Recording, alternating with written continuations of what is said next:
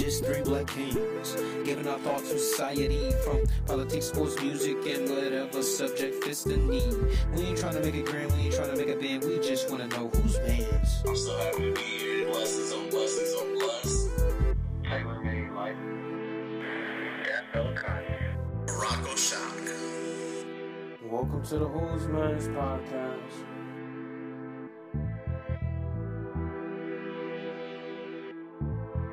What up, there, everyone? Welcome to another episode of the Who's Man's This Podcast. I'm your host, Ron the Don, aka Mr. Taylor Made. In the middle of me, I got my man's Conrad. What's good, beautiful people? We're back for another episode of Who's Man's Is This. But, you know, we have to introduce a little someone who's in the building tonight. Hey, I got an oldie but goodie. It's the Who's Man's Podcast. Yeah. Was that the sister? That's why we outsourced the song. Was that a sister or intro? You know, it was a few of them. Because that's what I was feeling all on mixed that together. They like started at Sister. Yeah. Who knows where they did? I was just letting the Lord use me. Like, I don't even know. It was like sister Where do you want me to and go, smart Lord? guy. What was it? Oh man, you were crazy for that one. All right. So how y'all been? How y'all living? What you been up to lately? Conrad, how's it going? Hey, so my weekend really started on Thursday. Well, Wednesday. Must be. Must. It wasn't really a weekend, but I went to Philly for the parade, and I was in Philadelphia for 24 hours, and it was probably the best for less than 24 hours, and it was amazing. Like, I was expecting what happened on Sunday. Like, I was on guard the whole time. Like, I was ready. Like, if something was gonna happen, I needed to be ready. But I was in complete and utterly shocked. Well, first when we got off the bus, and it was so quiet. And so I'm asking my friend, I was like, so we not having the parade tomorrow? What's going on? Well, I thought the city would be live for the next 2 weeks. Like, I didn't think anything would die down. And she's like, well, they're probably just tired and getting ready for tomorrow. So I'm like, okay. And by the way, Philly was just a beautiful city. Like, it was all lit up in green. It was just, for me, it was just a lot of taking it in, because it was my first time ever being in Philly, and I always wanted to go to Philly. So I was excited. So we got there like around 11:30.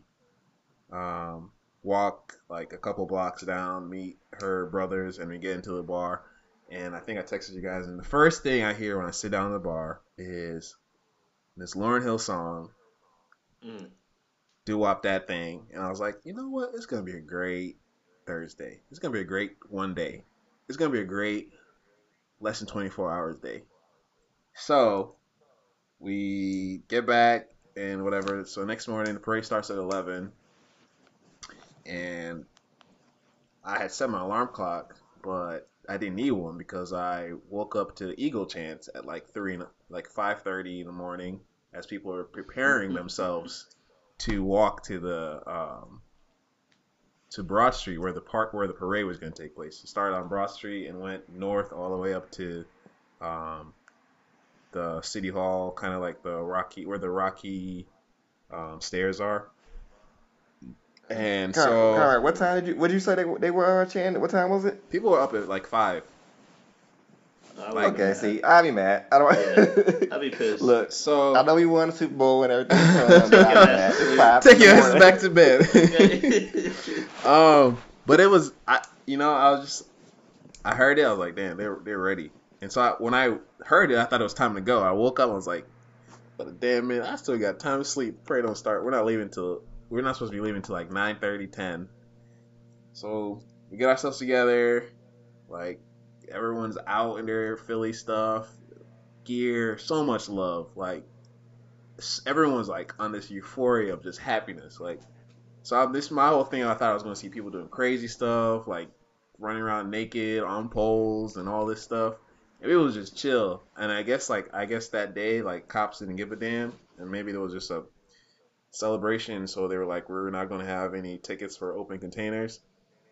So my friend's brother just walks out with his big old mug of beer. So I'm looking at him like, where you going? What you doing with this? He's like, well, walking to the parade. I was like, who? You with that mug? You can't leave the house with that. It's not. You're gonna get a ticket, bro. It's like, and I didn't. This is my first time ever hearing a Philly accent. It's like between a New York and Boston. I don't know what. Try it. And it was like, we're fucking going to the fucking parade. What the fuck you talking about, Conrad? Huh? I'm like, okay. But I'm gonna wait. I'm gonna wait to drink my beer. So we're walking down the parade, trying to find a spot. There's like, population of Philly is like 1.5 mil, and there was 3 million people there for just the parade. People from all over. And so we're trying to find a spot. I'm like taking pictures of people in the alleys.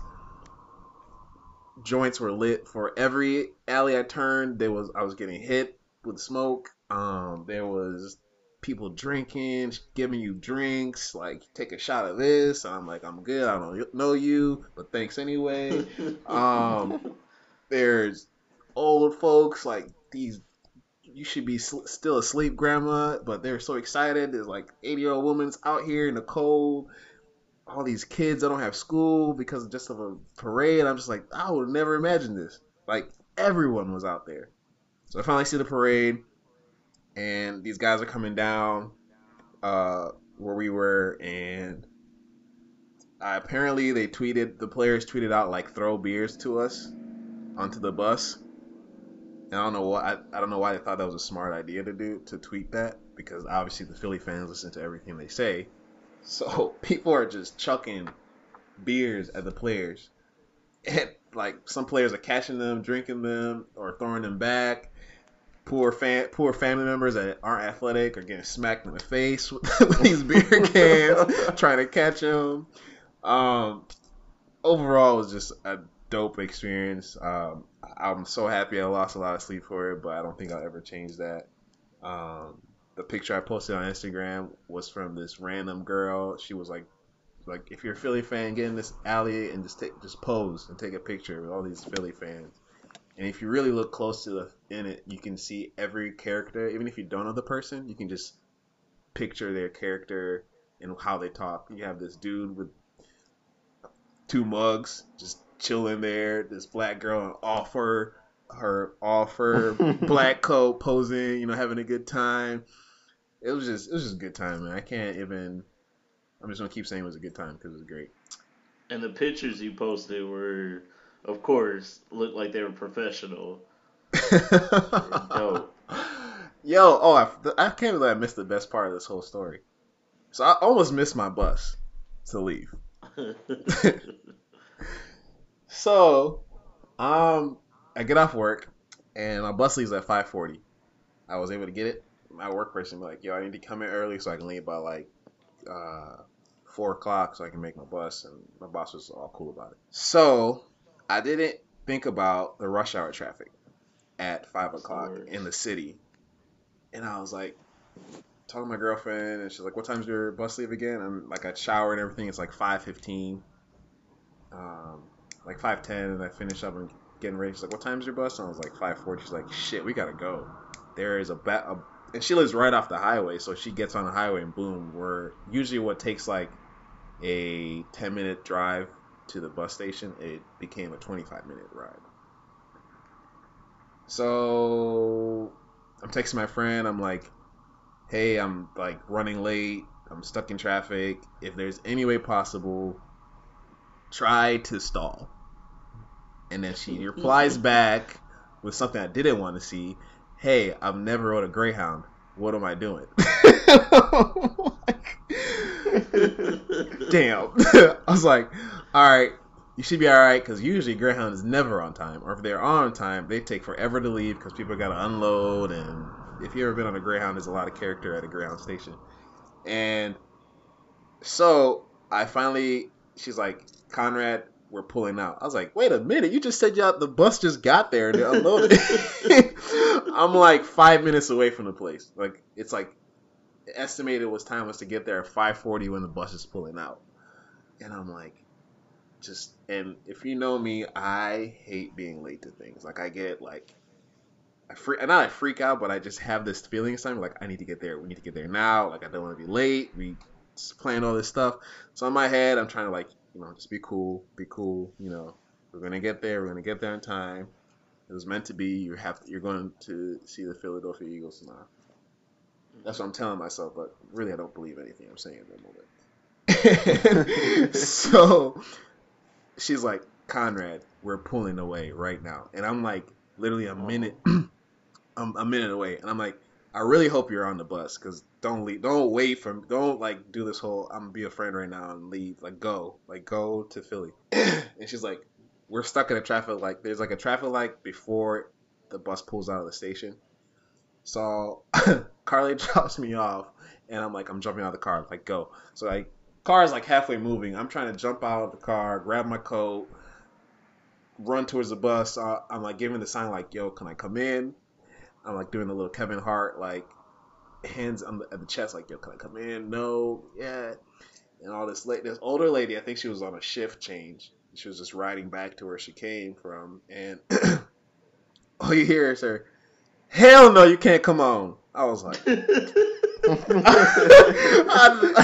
I didn't even argue. And let me tell you, the glass doors are closed, and I can still hear her saying that. I just literally turned around. I didn't even argue. I didn't even like, come on, man. Like, no, I just turned back around, head down, all sad. I'm like, damn it. Like, I was so close. And I'm like halfway to get into the station door to like see if I can get another ticket that's like on the next bus or whatever it is. And I think the younger guy who was driving the bus must have like told the lady like, come on, man, let him on, blah, blah, blah. Next thing I hear is you better run, boy. You better run. And I just turn around and just start booking it like as fast as I can. And the whole time I thought she was going to cuss me out when I got on there. But she's eating her chicken wings. And she's like, whoo, boy, we almost left your ass. Like, I'm just like, I can't even say anything to her. Like, because I'm like, thank you. I looked at the dude. He's like, yo, no worries. Bro, you going to Philly, right? I was like, yeah. He's like, all right, I'll check your ticket later. And that's how I got to Philly. I almost missed it, but the Philly gods were on my side. They wanted me there. Hey, it's because you must be good. You must be a nice person, Conrad. God said, pause that bus, okay? Man. dude on the bus driver even forgot all about my ticket. And I was like, yeah, you want my ticket? He's like, oh, my bad, bro. Oh, yeah, I forgot about you. I was like, yeah, all right, cool. Thanks, man. I appreciate it. And I got called fabulous. You got so many lookalikes. But yeah, that was my week. And then my weekend was chill. I mean,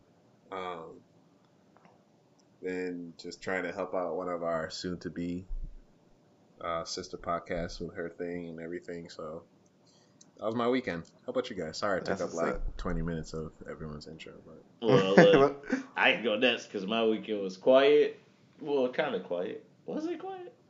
Yeah, it was quiet. I think so. I guess overall, I'm just getting used to living in Plano, Texas, and all the stuff that comes with it. It's been a journey, and still going through it. But Friday, I had the great opportunity of meeting some fellow Spartans who live in the area. Our previous guest and our good friend Amber is the president of the MSU Black Alumni, and she had the genius idea of having like a happy hour and getting everybody to come out and meet each other when it's not attached to a game or something like that. So it was about good showing. I got to see Ronald. I was about to say your full name, but I ain't do it. I got to see Ron and Tori and of course Amber and meet some really, really cool people. It was fun. And then Saturday, I just kind of wandered around Plano and got me a library card. I'm out here. Hey. And I got to watch the Spartans and probably to me it was probably the game of the year when we took on and beat Purdue. I got to watch it with some fellow Spartans and met some more cool people and got some good connections. And then Sunday, I had the chance, guys, get ready for this, to see Ron again. Oh. Yeah, twice in 1 month. I know. Talk about your best friend. But we hung out, got some amazing chicken at Pluckers. Shout out to Pluckers, give us some money. And yeah, I will tag you guys, okay? And it was a good weekend. It went by really fast, it felt like, but that was my weekend. How about you, Ronald? Yeah, mine was pretty good. So, like you mentioned, hung out with you a couple times, so that was dope. You're Definitely excited that you are in the city. Appreciate you taking time out of your busy welcoming schedule. And and then other than that, just hung out. Got me a haircut finally. It had been a while, so praise the Lord for that. Yeah, And got a then haircut finally- since the trip. It might have been the first one of the year. I might have had one at the beginning of the year, but it definitely had been a minute. Ooh. And I usually don't go more than like 2 or 3 weeks, but just the way the timing kept working out, I kept having to push it or couldn't do it. Poor So I'm girlfriend. finally thankful to be back there. Right, I couldn't go into Valentine's Day with a nappy before I had to, because I don't take too much care of it when I'm about to cut it, so I had to make sure I got rid of it. Mm-hmm. And other than that, was just chilling. Hung out with my girlfriend and her parents. We was watching the game over at their place, so that was pretty dope to watch that win. And outside of that, just some normal, relaxing, chilling. Hey, sometimes it be like that. Those some good weekends when you get to just relax. Well, All right, so let's go ahead and get down to business tonight. But tonight is going to be get down a little bit different. So we went ahead and recorded our topic for tonight a little bit early because we knew we had a lot we wanted to get into. And sure enough, it ended up being a pretty long conversation that we had with a special guest of ours. So instead of giving you the normal format tonight, we're going to basically jump straight into the topic. So that means it's time for... What's on our mind? I wanna know. All right, y'all. So for tonight's topic, we brought in a special guest to join us. We brought in a good friend of mine, so definitely a friend of the podcast. Cammy's in the building, y'all. Hello. hey, what up? What up? Yo. Want to say hello to the people? Tell them a little bit about yourself. Sure. Well, first, thank you guys for having me on. I'm excited for you guys and for all that you're going to do in the future. My name is Camila Stinnett. I am a historian by training, an all-around nerd, and I work in museums in D.C. and a couple other places. Yeah, I feel like you got the official nerd pass when you say you work in the museum. Can't nobody challenge you on that. That's a trump card. Yep. It's over. You can't. No one can talk anything about you. Oh, you're a nerd. What do you do? Oh, I work in a museum. All right, that's cool. Okay. Oh, You win. okay. You win. You're right. But I watch a few movies here and there. But Right. okay. But not for Wait. real though. When it comes to basically anything that's do with Black history, Black culture, Cammy is the go-to source. She knows all the history. She can tell you your roots and everything. Like this is the right here, the human encyclopedia right here joining us. So we appreciate it. It's perfect for problem. this topic, man. Right. But All before we right, start, so- quick question. No, quick question. Go ahead. So, Cam, since you work at the museum, like, obviously it might be a little different from like our day-to-day jobs. So, as like someone who works at a museum, what do you like? What's your title? What would someone call you as far as like what you do as a? Is there a title or like your job description? Yeah, my job has changed over the years. Right Okay. now, I'm working in genealogy, so I'm helping people do their family history research. Before doing this, I was doing artifact research. So museums collect artifacts, and they need people to research them to determine their legitimacy and to determine and establish provenance. Provenance is basically how the object has changed hands over time and who's owned it at certain points, yada, yada, yada, who made it, etc. And then I also have done script writing for exhibitions. You have to write a script for an exhibit, kind of like writing a script for a play or a movie.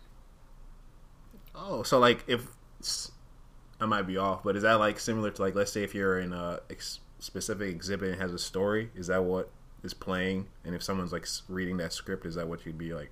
What would be an example of what you write? Yeah, so when you go to a museum and you're reading the panels of information, there's a team of people that has to write that. So I, in the past, have been one of those people. So it takes a lot of research. Yeah. So when you say that you work in a museum, people are like, so you give tours, and it's like, no. Loki, that's what I was trying to figure out. I was like, if you're not giving tours, I'm trying to figure out what else is, Like, I want to come to DC.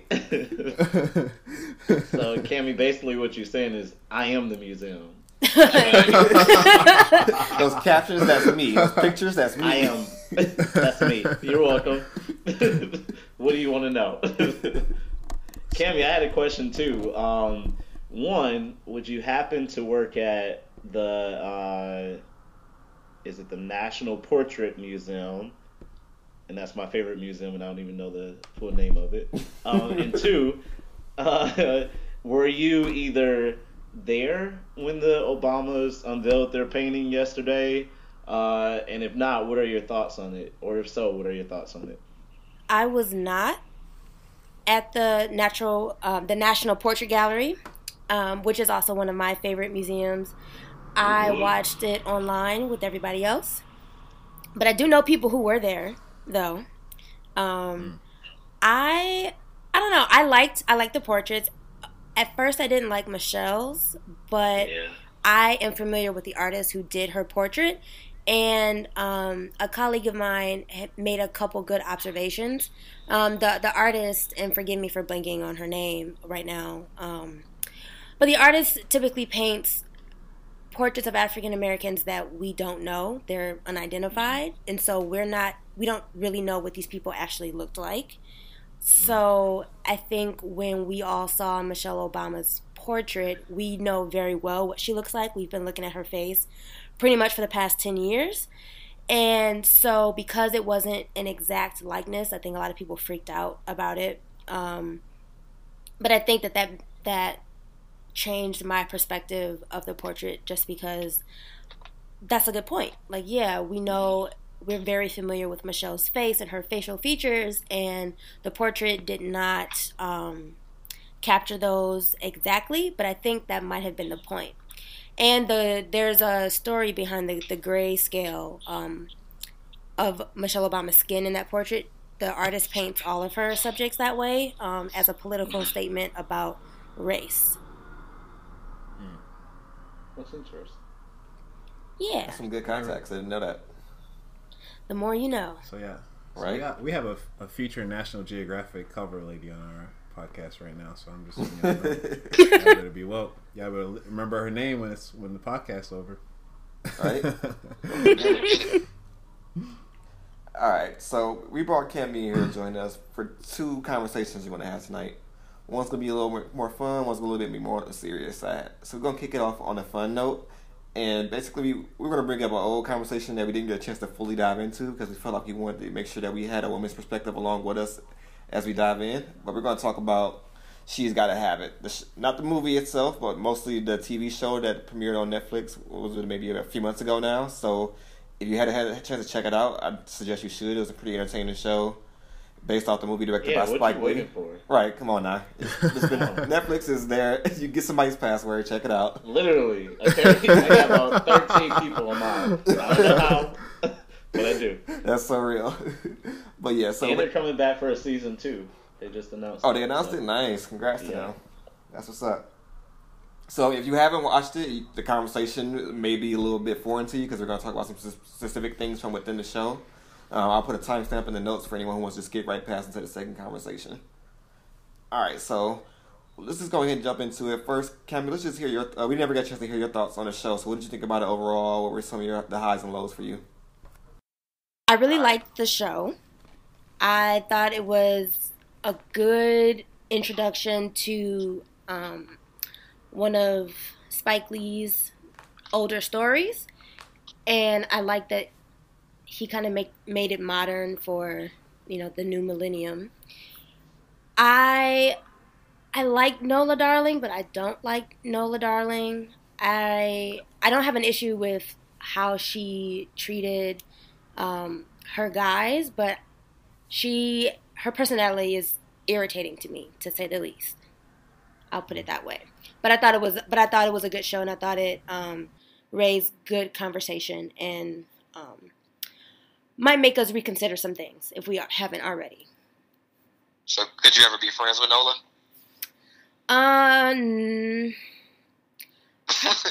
Probably not. Just because I felt like she's really selfish. And I don't mean selfish in regards to her relationships with men, but I just felt like she was kind of like flippant with all the friends and family in her life, and she was kind of just like a taker, and that bothers me. Like, her godmother lets her live, in her house, really, for substantially cheaper than she could be charging her rent for, and she just kind of, I don't know, I just feel like she's a little bit inconsiderate. Yeah, I think I agree with that. I agree with that as well. I couldn't see just kicking in with her because she'd get annoying.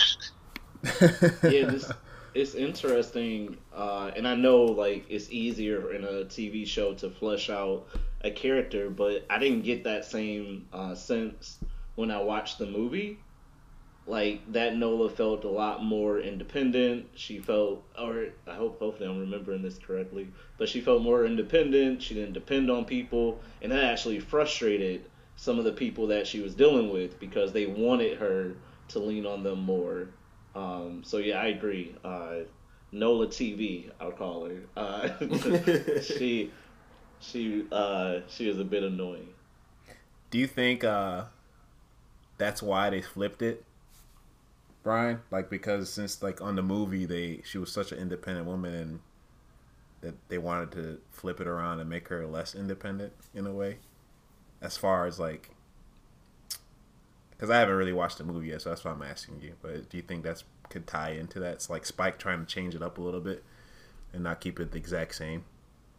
Yeah, I'm not sure. I mean, it's definitely easier to kind of go places with the Nola that's on the television show versus the Nola that was in the movie. I think that's why the Nola that was in the movie, a generation above us, they think of her as like an icon, as opposed to like the Nola now. A lot of people are having this same conversation, like, do I like her or not? So yeah, I'm not. I would more so be curious to know if he did make that decision, why? Like, why did he think that was either necessary, or why did he think that would be, I guess, more relevant to today's generation? Hey, that's a pretty good question. I'll be definitely. If you ever get a chance to meet him, make sure you ask us, Shaq, 'cause I feel like it'd be you if it's anyone.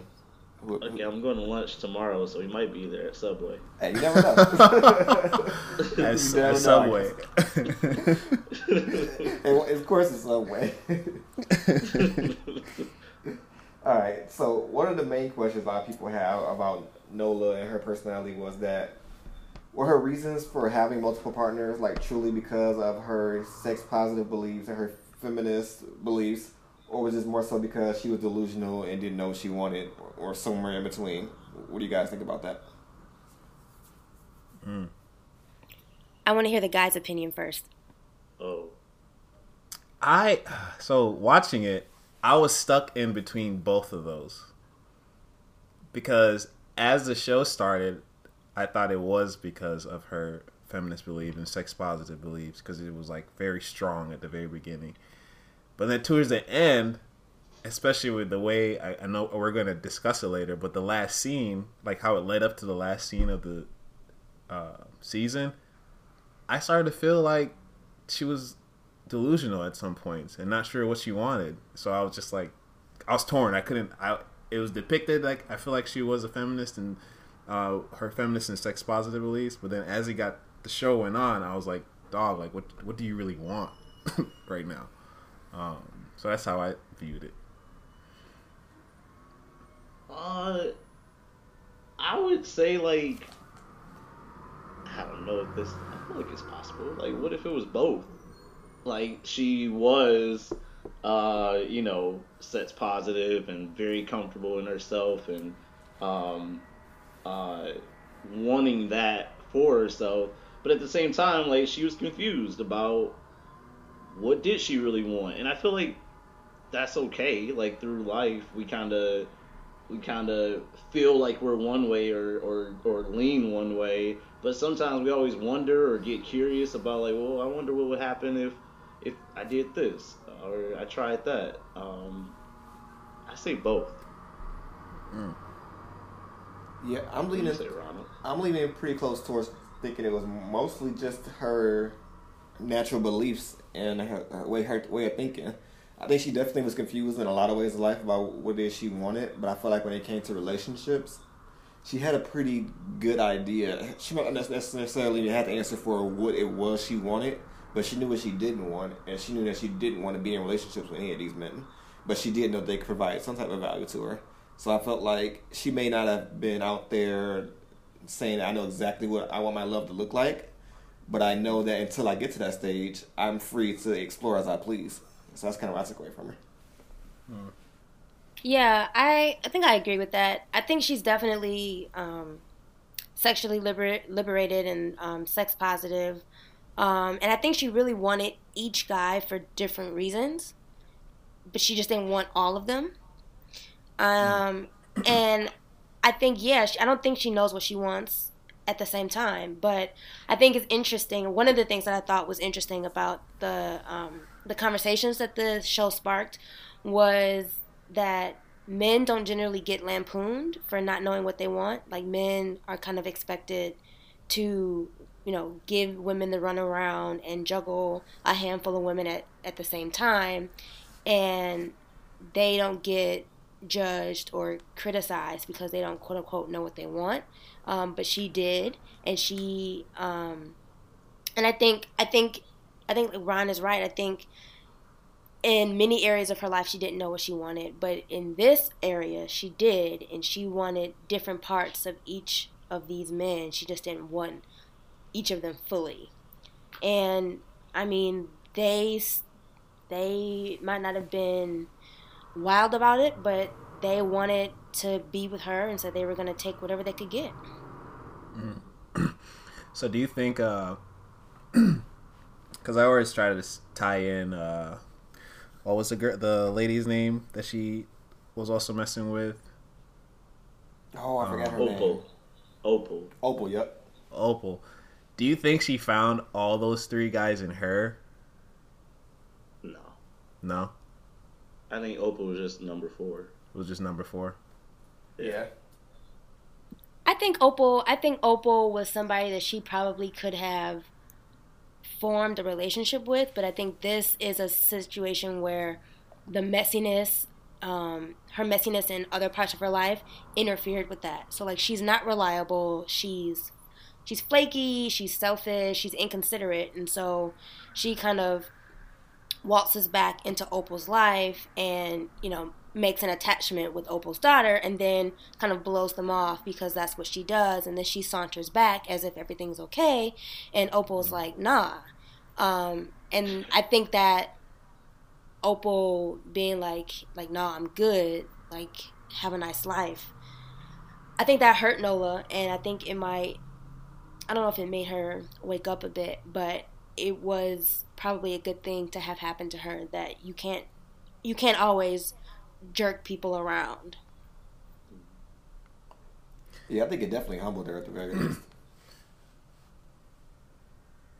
Made her realize that everybody's not worshiping her like the way those men are.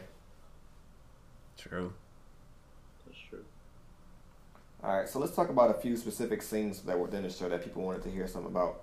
So I'm trying to go in the order that they happened, if I remember correctly. So the first one I'm gonna talk about is let's just call it the black dress incidents really, because there was multiple situations. So you all remember the scene when she got her new dress, she was looking good, feeling herself, and she went out with all three of the guys and kind of all had their own situation involved in the dress. Yeah. So, what were your guys' thoughts? What you took away from that? Do you think that she was justified in her reactions? Do you think that the guys were out of line, or what were your thoughts? Well, I think it's important to mention why she wore the dress and why she went on a date with each of them in the same dress, because of the therapist she was going to, who told her it was to combat the assault that happened to her, right? Yeah. And the therapist told her, don't let that define you. Go out and find something that makes you feel sexy, and that's what happened, right? Did I miss anything? No, I think that's good. So she wore the dress. She went out with the guys, and how did it start off with? Who did she go out with first? Yeah. So she went out with Jamie. They were at a nice restaurant. I don't know if the location was important, but they were out in public. He was uncomfortable with it, tried to get her to cover up. So she didn't feel too good about that. Well, let's just break it down, but let's go about each situation. So how do you guys think? Do you think she was justified in that situation? Yeah, I think. Choice. I think so. I mean, if I'm honest, that dress was just not provocative. I mean, if they were trying to, she was mostly covered. It was skin tight, and yeah, it was short. But I mean, still, there are much worse dresses. And I don't really think it was, quote unquote, bad enough for Jamie to react the way he did. And I think it's interesting because had they have gone to a restaurant that had a lot of black patrons, he probably wouldn't have reacted the way he reacted. So I think she was justified in how she reacted with him. I think she hit it too, and I noticed that right off the bat, and it was kind of more of like, you can't be looking like that around all these white folks, because they're gonna start judging me because I'm usually like the black, businessman, carries himself well, and you're in this dress that is provocative that these, white people in here aren't used to seeing, probably don't see a lot of black females in their restaurant. So he was just trying to like dumb her down to fit in when she's trying to, in her whole message, she's trying to find herself or find her sexy, be more comfortable in her body. Yeah. And he's like trying to like bring her down to like conform to the society they were in that moment. And so I do think she was justified to react that way.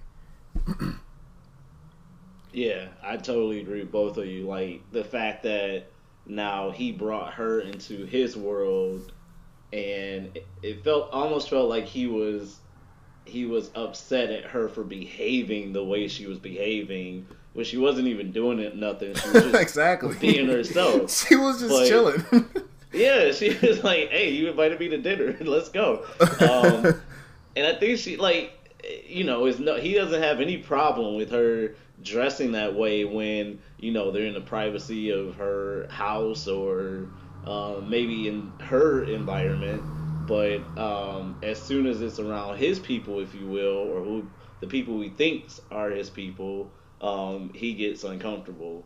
And I also took away, throughout this whole sequence, you can kind of look at it and see why each of the guys are not for her, or why she doesn't see it for each, or giving herself to one of those guys, because they each kind of showed some of their true colors in each of the scenes. What do you think, Ron? Yeah, I mean, that's a pretty good point you just made there about them each showing their true colors. And I mean, as far as this scene goes, I'm in complete agreement with y'all. So we can kind of just move on to the next one, which was, I believe, when she went out with Mars, right? And they went out to a concert, and she was wearing the dress. Yeah. Yeah. And wasn't he mad because some dude was trying to holler at her or something? That was when it all started. Yeah, the guy tried to get her attention, and it caused a little situation. Ended up, nothing too crazy, but at the end of the night, as they were leaving, he kind of, basically alluded to saying that she caused it by wearing that dress. It was her fault for bringing that attention, which is what set her off in that situation. So what do you guys think? Was she justified there? Definitely. I mean, this is the conversation we have. We should be having more, but a lot of times they try to use this argument as a vice or a scapegoat for women, that because the way they're dressed, they're asking for it. First of all, she was having a good ass time on the stage while Mars was around her. It wasn't like she was like trying to go for the dude. Dude came around, tried to dance with her.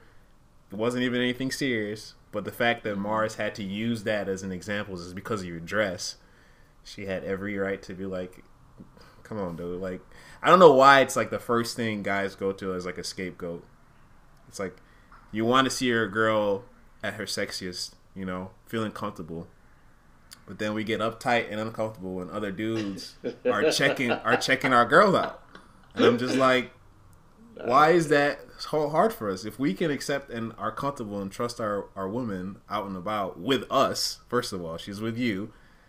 And then we get so riled up and uncomfortable when another guy or another man checks her out, or, I understand if they're disrespecting your woman and she's dressed this way or whatever, but if they're looking at your girl, that should be like, yeah, that's my girl. She's beautiful. She's comfortable. She can do whatever she wants. She can dress the way she wants. I'm with her. She feels sexy. She's having a good ass time. And that's it. They were dancing with each other. But he just had to use that as a scapegoat because he felt uncomfortable and he wasn't confident or trusting in his ability as a guy, as him dating or whatever their situation was at that moment, to be like, it's cool, like no big deal, But it's just something I notice as males we do all the time. We want our women to feel comfortable. But as soon as we step outside with them, and some of the guy bats an eye, and I think it's okay. Yes, the protective tendencies and stuff, but sometimes at the same time we gotta let our women be, because if you trust your women, you should be fine.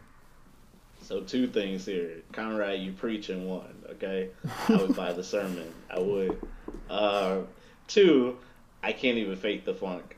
I'm one of those guys sometimes. Like, I can't. Because my girlfriend is so beautiful. If y'all can't tell, she's listening, kind of. So, you did get kind of loud. But we'll be out, and it has nothing to do with what she's wearing. I don't do that. I don't tell her it's because of how she's dressed or whatever. But I'll notice a dude, like, take a double look, or some dudes just stare, and I'm like, yo, like, get your boy, like, what's your boy doing over there? What's going on? And I get all uptight and weird, and I start grabbing and, like, hugging, and I'm like, I look back on it, I know it's stupid, okay, I know it, Conrad just told me it's stupid, I get it. But I couldn't get on this podcast and, like, start agreeing without at least admitting the fact that I'm guilty of that sometimes. That's all I had to say for that. Sorry. I just have a moment of truth. Sorry. What about you, Cammy? What you think? I mean, he definitely overreacted. I mean, that's just ridiculous. If the issue is you don't like some guy all up on your girl, that has nothing to do with her. She was just at the show having a good time, like Conrad said. So I think she's justified in all of her reactions, in the black dress scenarios, really. Okay. So yeah, let's talk about the last one. So I think this is the one that I've heard the most mixed things about, which was when she was back at what's the homeboy's name? Greer. Yeah, Greer. When she was back at Greer's studio, and he started taking pictures of her. He was captivated by her beauty in the dress, and he got all in the zone and started making her uncomfortable. And then she went off on him as well. So what do you guys think? Do you feel like she was justified in her reaction when he was kind of taking it too far with the photography? Yeah, I think she was justified because she was uncomfortable. If you're uncomfortable, by all means, state that. I think the weird part and why I know when I was watching, I didn't feel bad for Greer, but it almost felt like since he was last in line and she had already dealt with these other 2 situations, that he probably wasn't gonna come out of this unscathed in any way. Like, he was gonna feel the burn somehow. It was a little weird because you could tell that they had done that type of thing before. Yeah. Like, they had, he's the photographer. He's, I think he even says it in the scene, like, we've done, this is what we do. And it just felt like, that one felt a little bit like it was too much coming at him. I can understand, like, telling him, like, chill out, you're doing too much.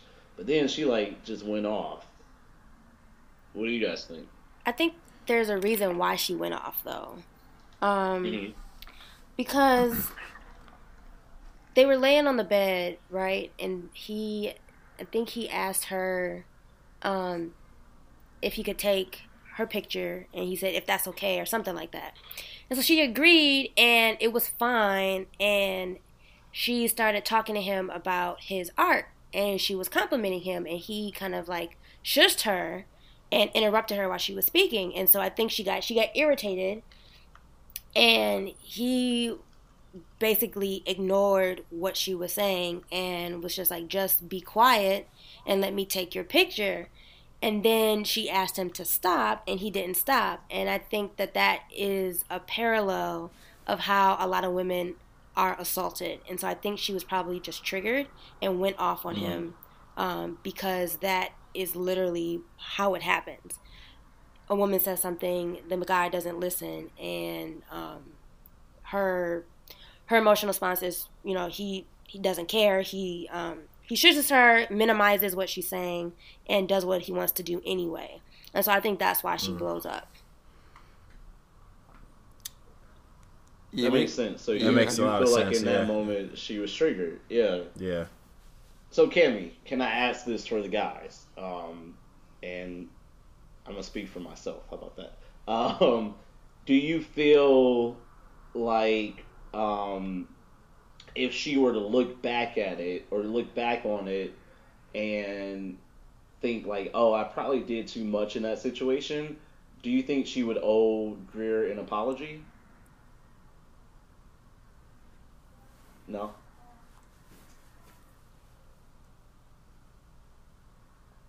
I don't know, because his quote unquote offense wasn't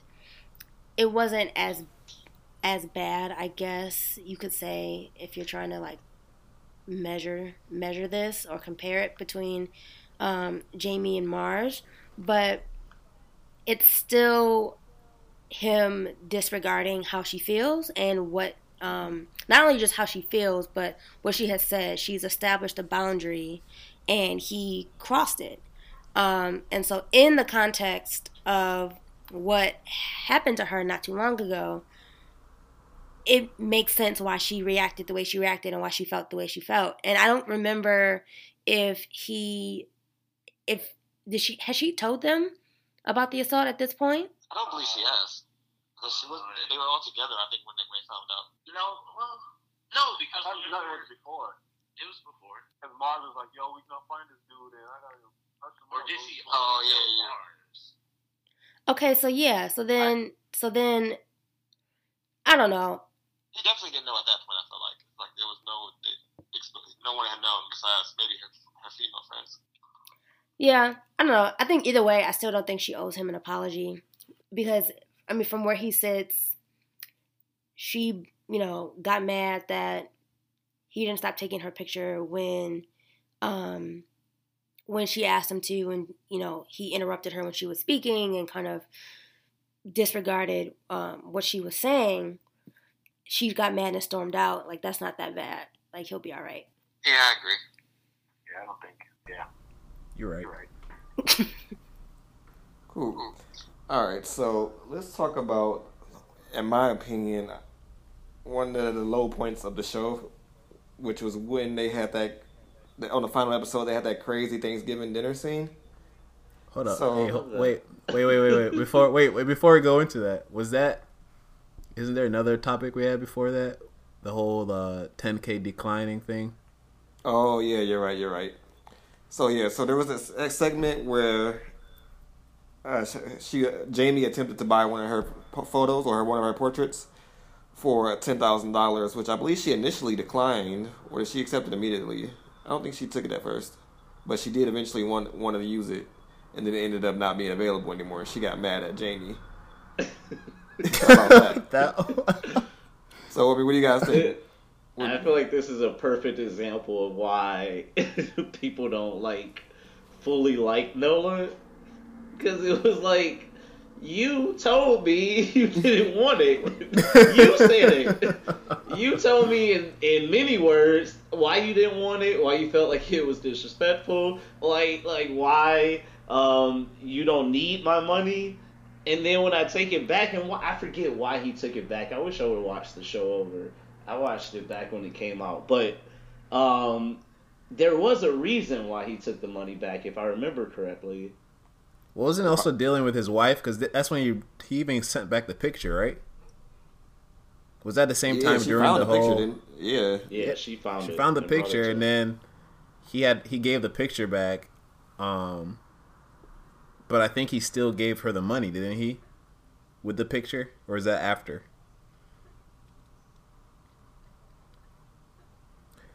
Well, either way, she got $10K and said no, and he said, "All right, bet."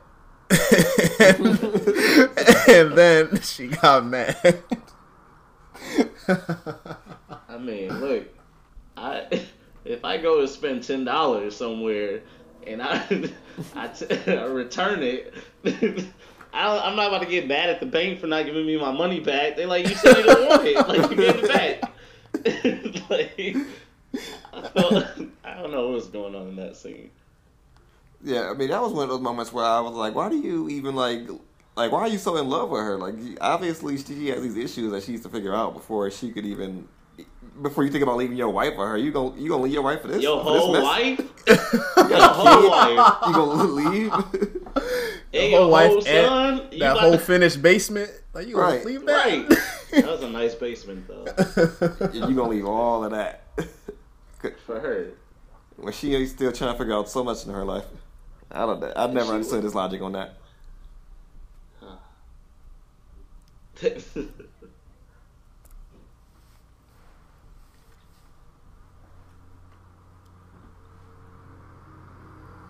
He sent it to her in an envelope. Yeah. He eventually caved in and gave it to her.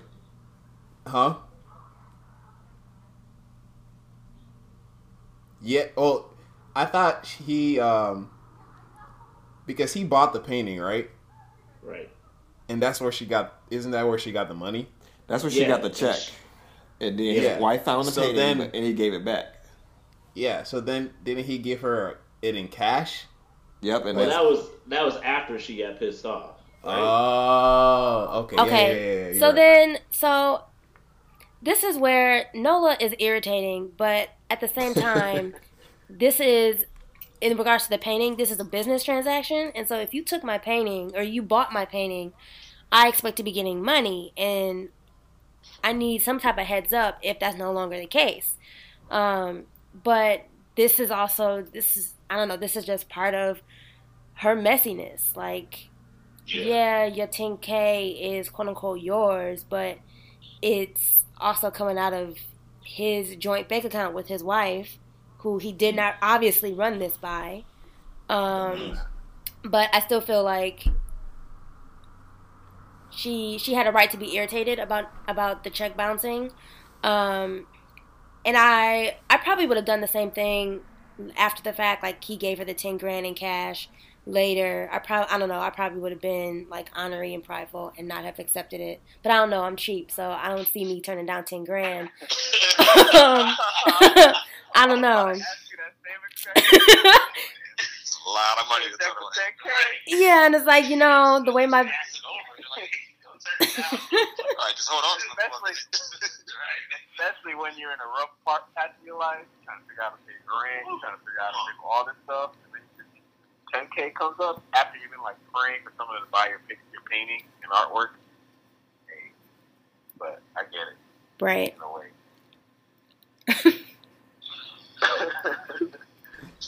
But that does bring up a point. Like, it was a business transaction. And I know this is not one of our questions, but for her, like, they didn't put a lot of this in the show, like how business savvy she was with her paintings. But what did you guys think about her getting upset that he bought a painting from her, or like how she handled basically her business, if you will? What did you guys think of that? I feel like she was letting her feelings get too involved. Like, because at the end of the day, it's a business and you need that money, and she just let her own personal feelings get in the way of it. Which to her defense, I understand why, because it was a very close person to her, and I can understand why she would have been offended. But if you're looking at it from a pure business standpoint, then yeah, her business was messy. I kind of also think the reason she was not happy about it is because, like you said, she has that relationship, and I think she wanted her paintings to be bought by actual people that were there admiring her art, like that. For like that, who was that white dude that came to see her, and she was all flustered because the three guys were there. That he was like a big name blogger about art, and yeah, I know what you're talking about. I think she wanted someone like him to buy her paintings because that would put her on. So, and also I also saw it this way is that him buying that painting was kind of like a pity thing. Like, oh, you know, I'm gonna buy this painting. One, I like it because it's you. Two, I want to show that I can, you know, you can make this money. And it's like, yeah, it's Jamie, but he's really not an art guy. He's not someone who's there for art. He was just there for her. And she's trying to like build this brand of hers, and she wants actual people who are in the business of art to buy her art, and that was her whole reason she was at that gallery. So I can see why she was also spiteful. Like, I don't need your money because I know you can buy this painting. I want people who are actually going to put me on, or who are going to buy this painting. That's how I looked at it. Yeah, haven't we all kind of we've been liking someone or dating someone, and they are part of something that they're selling, whether it be Girl Scout cookies or their mixtape, you know, or something like that, and we kind of support them, even though we know we ain't gonna never listen to it, never use it, never look at it. Like, yeah, that's real, but I ain't never did it for $10,000. Yeah, you're right. That's the start and the finish. I like it. You're right. That's a lot of money to pretend to like. Whew. All right. So, like I was saying, with mentioned earlier, so the next thing we're gonna talk about was the low point in the series for me, because to me it just didn't make any sense from the jump, and that was her Thanksgiving, quote unquote Thanksgiving dinner scene, which I'm gonna say before we even really get into it, I was just so surprised these dudes would even show up for this. Like, I know they were expecting it to be each one of them were expecting it to be just her one-on-one, and she ended up inviting all three. So when they get there, they all met each other.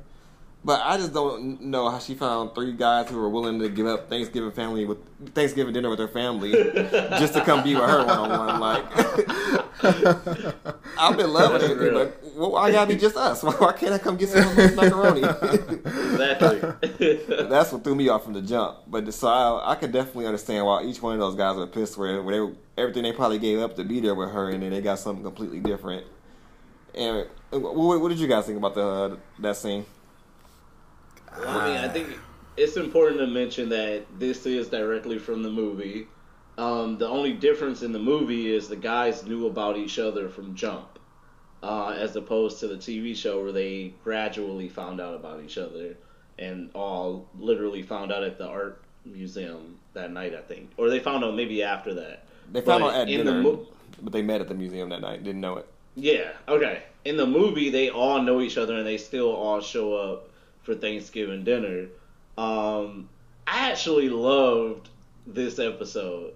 I mean, the Prince dance along kind of helped, but I thought it was pretty interesting, if you will. That, hey, let's be honest, guys would do a lot of stuff for a girl, okay, including leave their family for Thanksgiving to go be with this girl, even if they gotta share her with some other dudes, okay? I did a lot of crazy stuff, alright?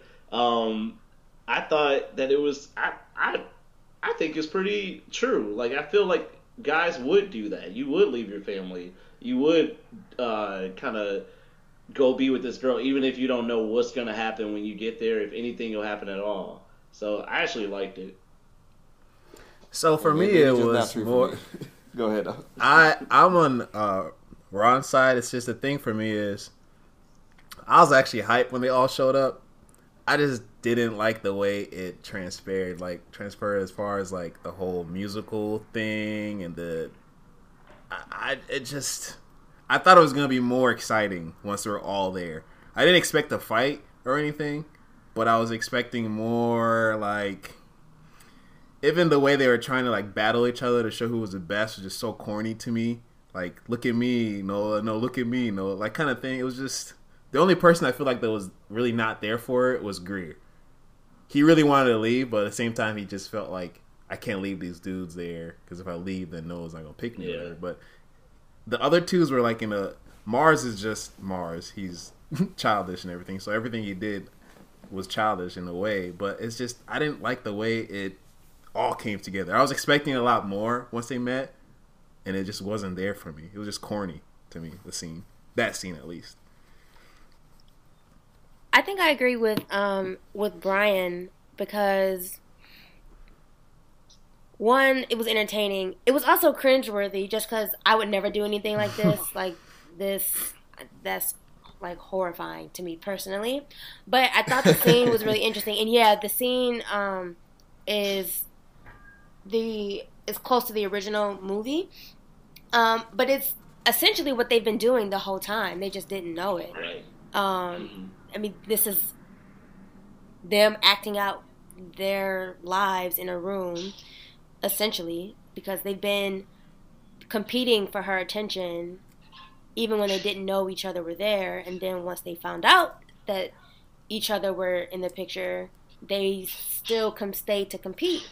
And then by the end of Thanksgiving dinner, they learned to share. And that was that. So I thought it was interesting. I've always liked that.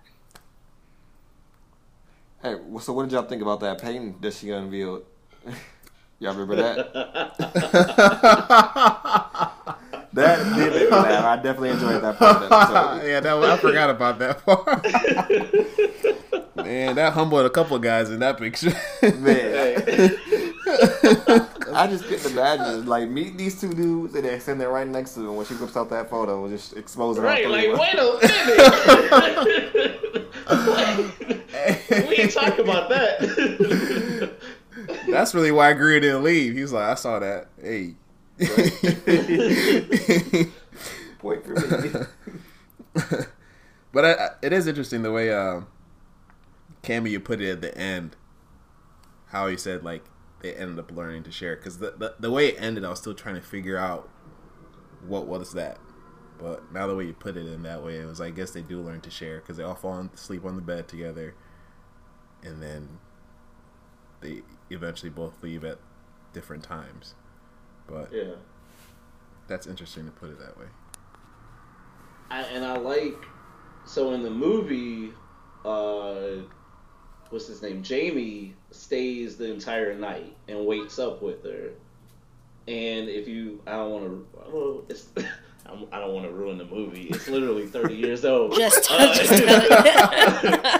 Jamie is the one who gets her at the end, or so you think. And then she comes back and says, yeah, that lasted for like 2 weeks, and I went back to basically what I was doing. I like this part of the TV show that they all pretty much leave. And to Cammy's point, like, yeah, we all have to. They all like this girl, maybe love some of them. Man, falling in deep. They're in deep. Yeah, and it's like they are refusing to give it up because, to Ron's point, Ron, I think the reason you don't like this episode is because you could never be one of these guys, or so you think. Well, you won't because we know you ain't going back there, you know. But in this, like, these guys cannot live without her, and they know that if they walk out that door, they're saying goodbye to this woman that they've obsessed over in some ways for all this time, and they're not gonna give up all that I feel like guys sometimes feel like we put in work. We actually say that, oh, I'm putting in work over here, and you don't want to kind of give that up. And I feel like that's why, even though Greer is always the one trying to get out the door, he knows that, hey, I've worked so hard to get her, and I feel like I'm closer to her than any of these other dudes, and each dude feels that same way.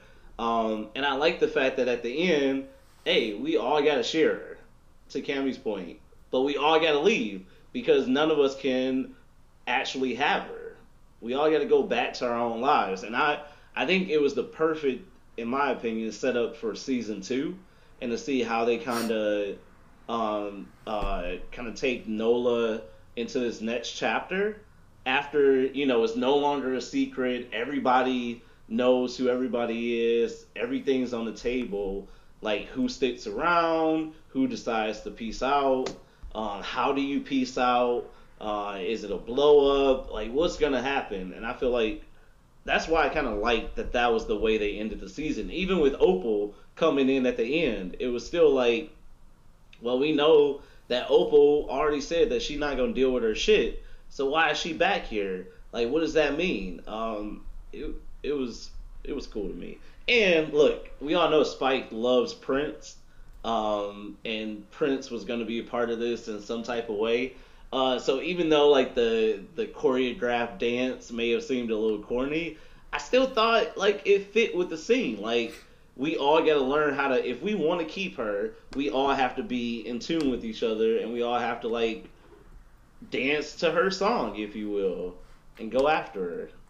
So I appreciate it. I'm mad you put that deep meaning on it because I know, man. I'm like, but now I kind of appreciate it. So, congrats.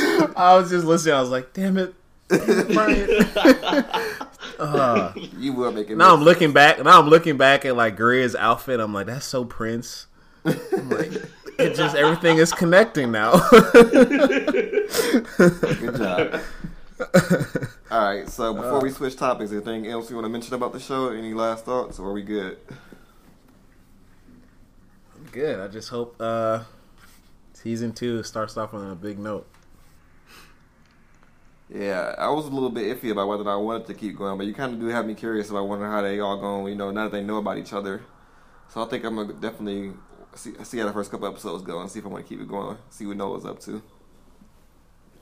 But, alright, now we can go ahead and switch to the second topic for tonight. So this one has a little bit more of a serious conversation around it.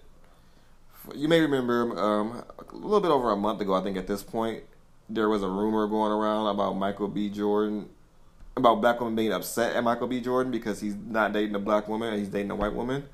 So, turns out, fake news, the whole movement that was being started behind that never actually happened. But we wanted to have a conversation about it anyways because, one, I mean, we easily believed it, and I think that says a lot about how much that sentiment exists within our culture and our community, that it wasn't even really a question about whether or not there's something that could happen. It was just kind of like, oh, of course it's happening. So we want to bring in Cammy, especially for this conversation, to kind of help bring some more context around it, give us some insight, and then definitely give us that perspective from a black woman. So I'm just going to open up the floor with our first question, and more so of a topic starter. Can you just tell us, Cammy, can you tell us a little bit more about, historically speaking, can you give some context into why, as a whole, black women may be upset at black men for dating outside the race, or specifically dating a white woman? Sure.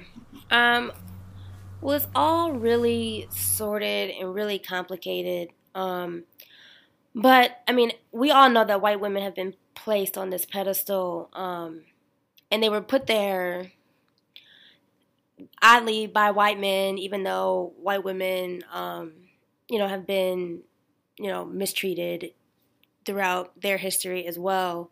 But the pedestal that they sit on is really, really important because the concept of white womanhood is a central part of white supremacy. And what I mean when I say that is that a lot of the stereotypes that exist around black women and black men are there in relation to white women and white womanhood. So, for example, black women's bodies are, inherently only good for sex, lustful, sinful, whatever, because that is not how white women look. And I mean, this stuff is really old. Like, you can read, journal entries from the 1400s from Portuguese slavers when they, arrive on the coast of West Africa, and they're opining about what they see and the people that they interact with, and they're making all of these observations and judgments about black men and black women based on appearance. In regards to black men, black men are a danger to society because they are a threat to black women. To white women. So a lot of this is surface level, based on, physical appearance, body shape, skin color, hair texture, facial features, etc.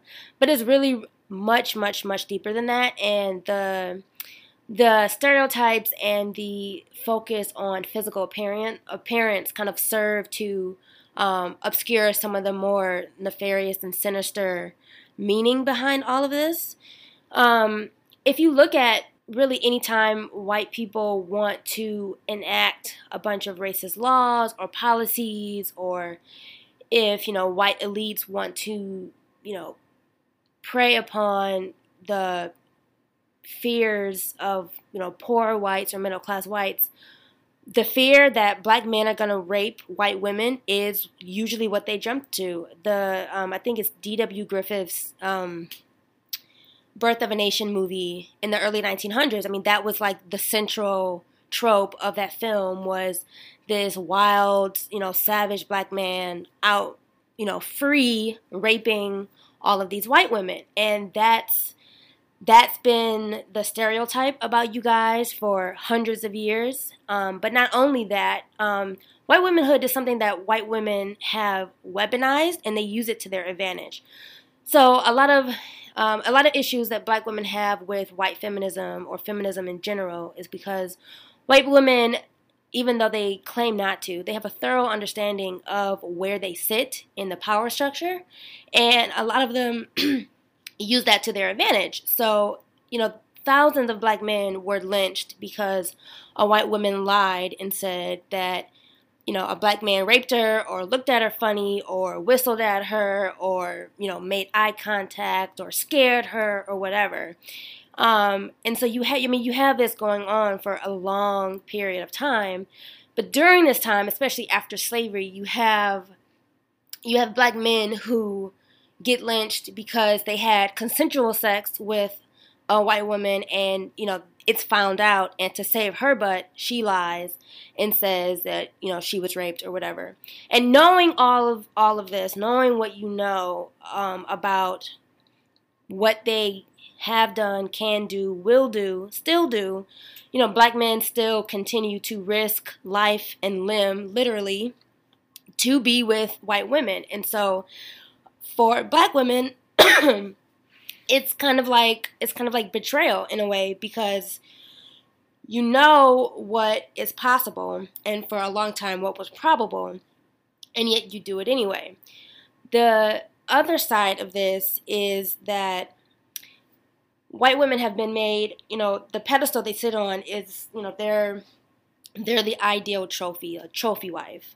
And for a lot of men, that's the goal. A lot of men want to have a woman on their arm in their home that they can prop up, and that will make them look good. And a lot of black men, to be quite honest, aspire to whiteness. And I really think that and I don't think all black men who date outside of the race feel this way, obviously, but there are a lot of black men who do want what white men have, which is power and access, and they feel that white women can get that for them.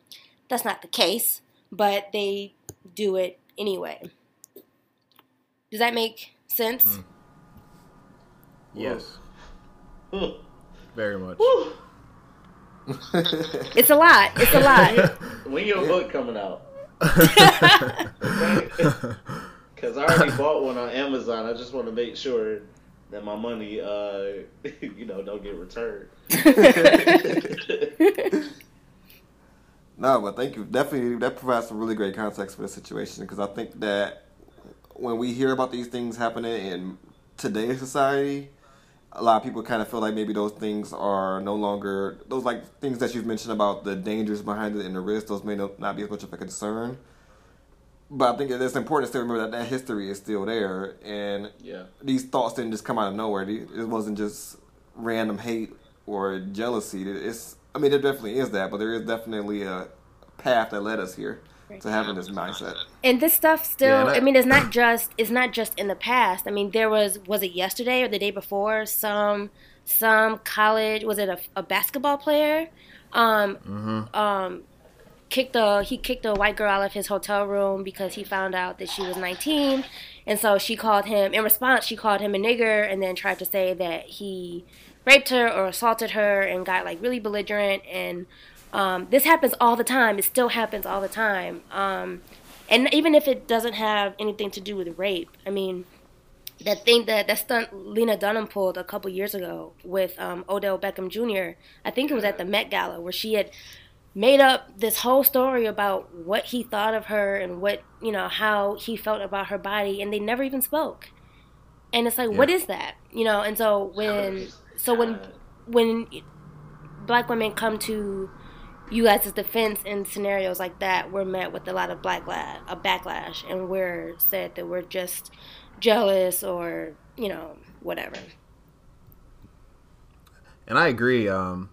This topic is definitely, it hits home with me since I am in an interracial relationship with my girlfriend, but at the same time, I still have these discussions with black men, young black men, even at Michigan State.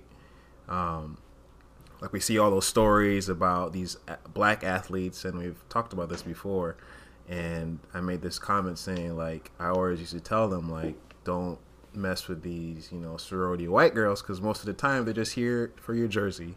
They're not here for truly who you are as a person most of the time. They're not here to support you through all the craziness it's going to go through as a black athlete. And yes, I mean, obviously, like Ron says, there are people out there who are just straight up just haters, but most of the time, intellectual people and who are trying to support black men, they do have that remorse of seeing like, why are you wasting your time with someone who really doesn't care for you, especially when you have people on your backbone that care for you. So everything Cammie's saying is hitting home, and it makes sense. And I think it's also enlightening to open people's eyes that it's not always just about being haters. In today's society where it's all about, well, we're in 2018 now, and interracial love is, perpetuating in all corners of the earth. But we can't just blanket it with that. We still got to learn behind what's truly behind everything, And so that's why I'm even more excited to have this discussion.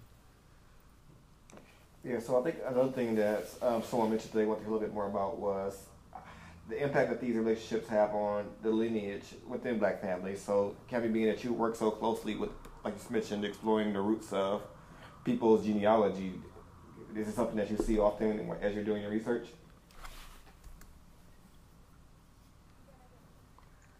I mean, it's an interesting question just because I don't think the world is in danger of running out of black people or or anything. And we know that because of slavery, black people can have a little bit of everything in their background, in their lineage, and it doesn't, that hasn't necessarily precluded them from being black per se. So I don't really know how to answer this, what the effect on interracial dating, like what effect interracial dating has on black families.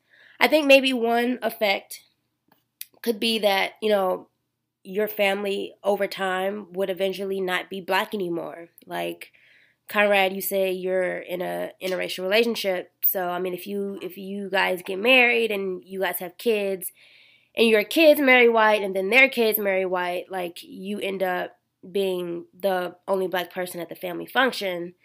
which should be fine to you. I mean, it's your family. You should love them. So I wouldn't think that would be an issue for you, or anyone else that would be in your situation. If it was, then I would think that person should sit down with themselves and ask themselves some difficult questions. It's funny, I read this article maybe like a year or two ago, where this biracial black woman, she was half black, half white, and she married a white man, and she was pregnant with their first kid. And in the article, she was saying how she was scared that the kid wasn't going to come out looking black, and how she was proud of, being black, and proud of her, black ancestry and her ancestors and all this. But she was scared that her kid would come out looking white and would not be able to share that pride per se, just because they wouldn't look it, and so they would not be treated as such. And I thought that was interesting. I mean, obviously, if you date someone who is not of your race, like, you should be open to the possibility of your kids looking nothing like you or looking different than how you look. So, I mean, it was interesting. I don't think I had ever heard someone in that situation say that that was a concern they had. That is different. Because, I would hope she knows how genetics work, but right. might not know that. But that is interesting. I mean, we hear all these like freak stories of interracial couples where one of their kids completely looks like the one, like a black person, and another one looks completely white, or for instance, I have a colleague who is mixed black and white, but she completely looks white. Like, I would never put 2 cents that she doesn't have the, that olive caramel skin or the curly, hair. She just has pale skin, red hair, and you would never known that she is mixed. So I've never even thought of someone thinking that. In a way, it almost builds a question of like, then why did she marry or take that next step to date someone if those are some things that she was worried about, I guess, is a question I would think. Yeah, it was just I had never come across anything like that before. Interesting. Yeah, that is something I wonder how she's doing now. I kind of wanted to have their child been doing that. Right. Yeah. All right. So another question that's on people's mind is that in this specific scenario, there was the situation because he was dating a white woman. So is this something that purely relates to black men dating white women, or is it really just black men dating outside their race in general? It's black women. I mean, it's black men dating outside their race in general. I think maybe black men who date white women get it quote unquote the worst. But non-black people of color can be extremely anti-black. And if your reasons for not dating black women are the same, it doesn't really matter if the woman is white or otherwise if she's not black. Does that make sense? I think I agree with you, with the way you worded that. So I guess my question is, do you think that, and this is one from what all you guys think, do you think that it doesn't necessarily deserve to have more weight placed on it if they're dating someone, if they're only dating white women specifically? Because kind of like going back to what Ken mentioned earlier, could it be perceived as chasing that dream of wanting what white men have, or you think that if someone just happens to be who they fall in love with or who they end up dating, do they not deserve that scrutiny specifically because of that race of people that they're choosing to fall in love with? Like, do you think that extra weight being placed on a woman being white is valid? I do, but we can hear from the guys and circle back to me.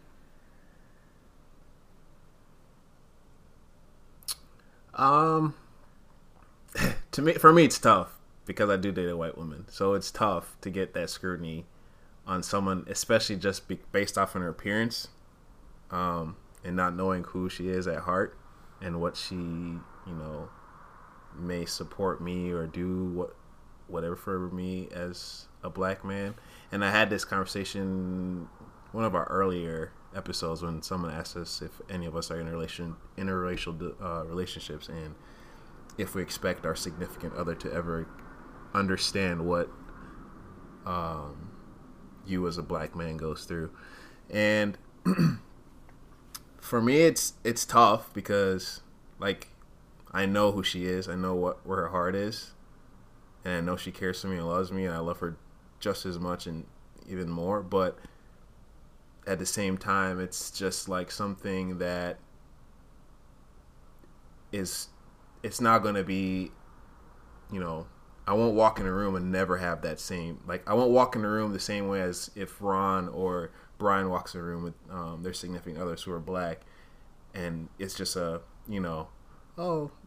just Ron and Tori. It'll always be, I walk in a room and the first thing they'll notice is it's a black man with a white woman, and then either I'll be accepted and like people just carry on their days, or you'll have, some people might, roll their eyes and be like, oh, here's another black guy with another white woman, and it's tough for me because it's just like you don't necessarily know everything within this relationship. And I get what Ron was asking is like, if you fall in love with this person and solely you're falling in love with them because of the way they make you feel, they treat you right, they treat you in this particular way, and then of course they're white on top of that, I don't necessarily think they deserve this. They deserve the scrutiny they'll get by society because you're a black man dating a white woman. And I think there's a question later that depicts that. Is a problem really dating outside your race, or is a problem really the reasons for dating outside your race?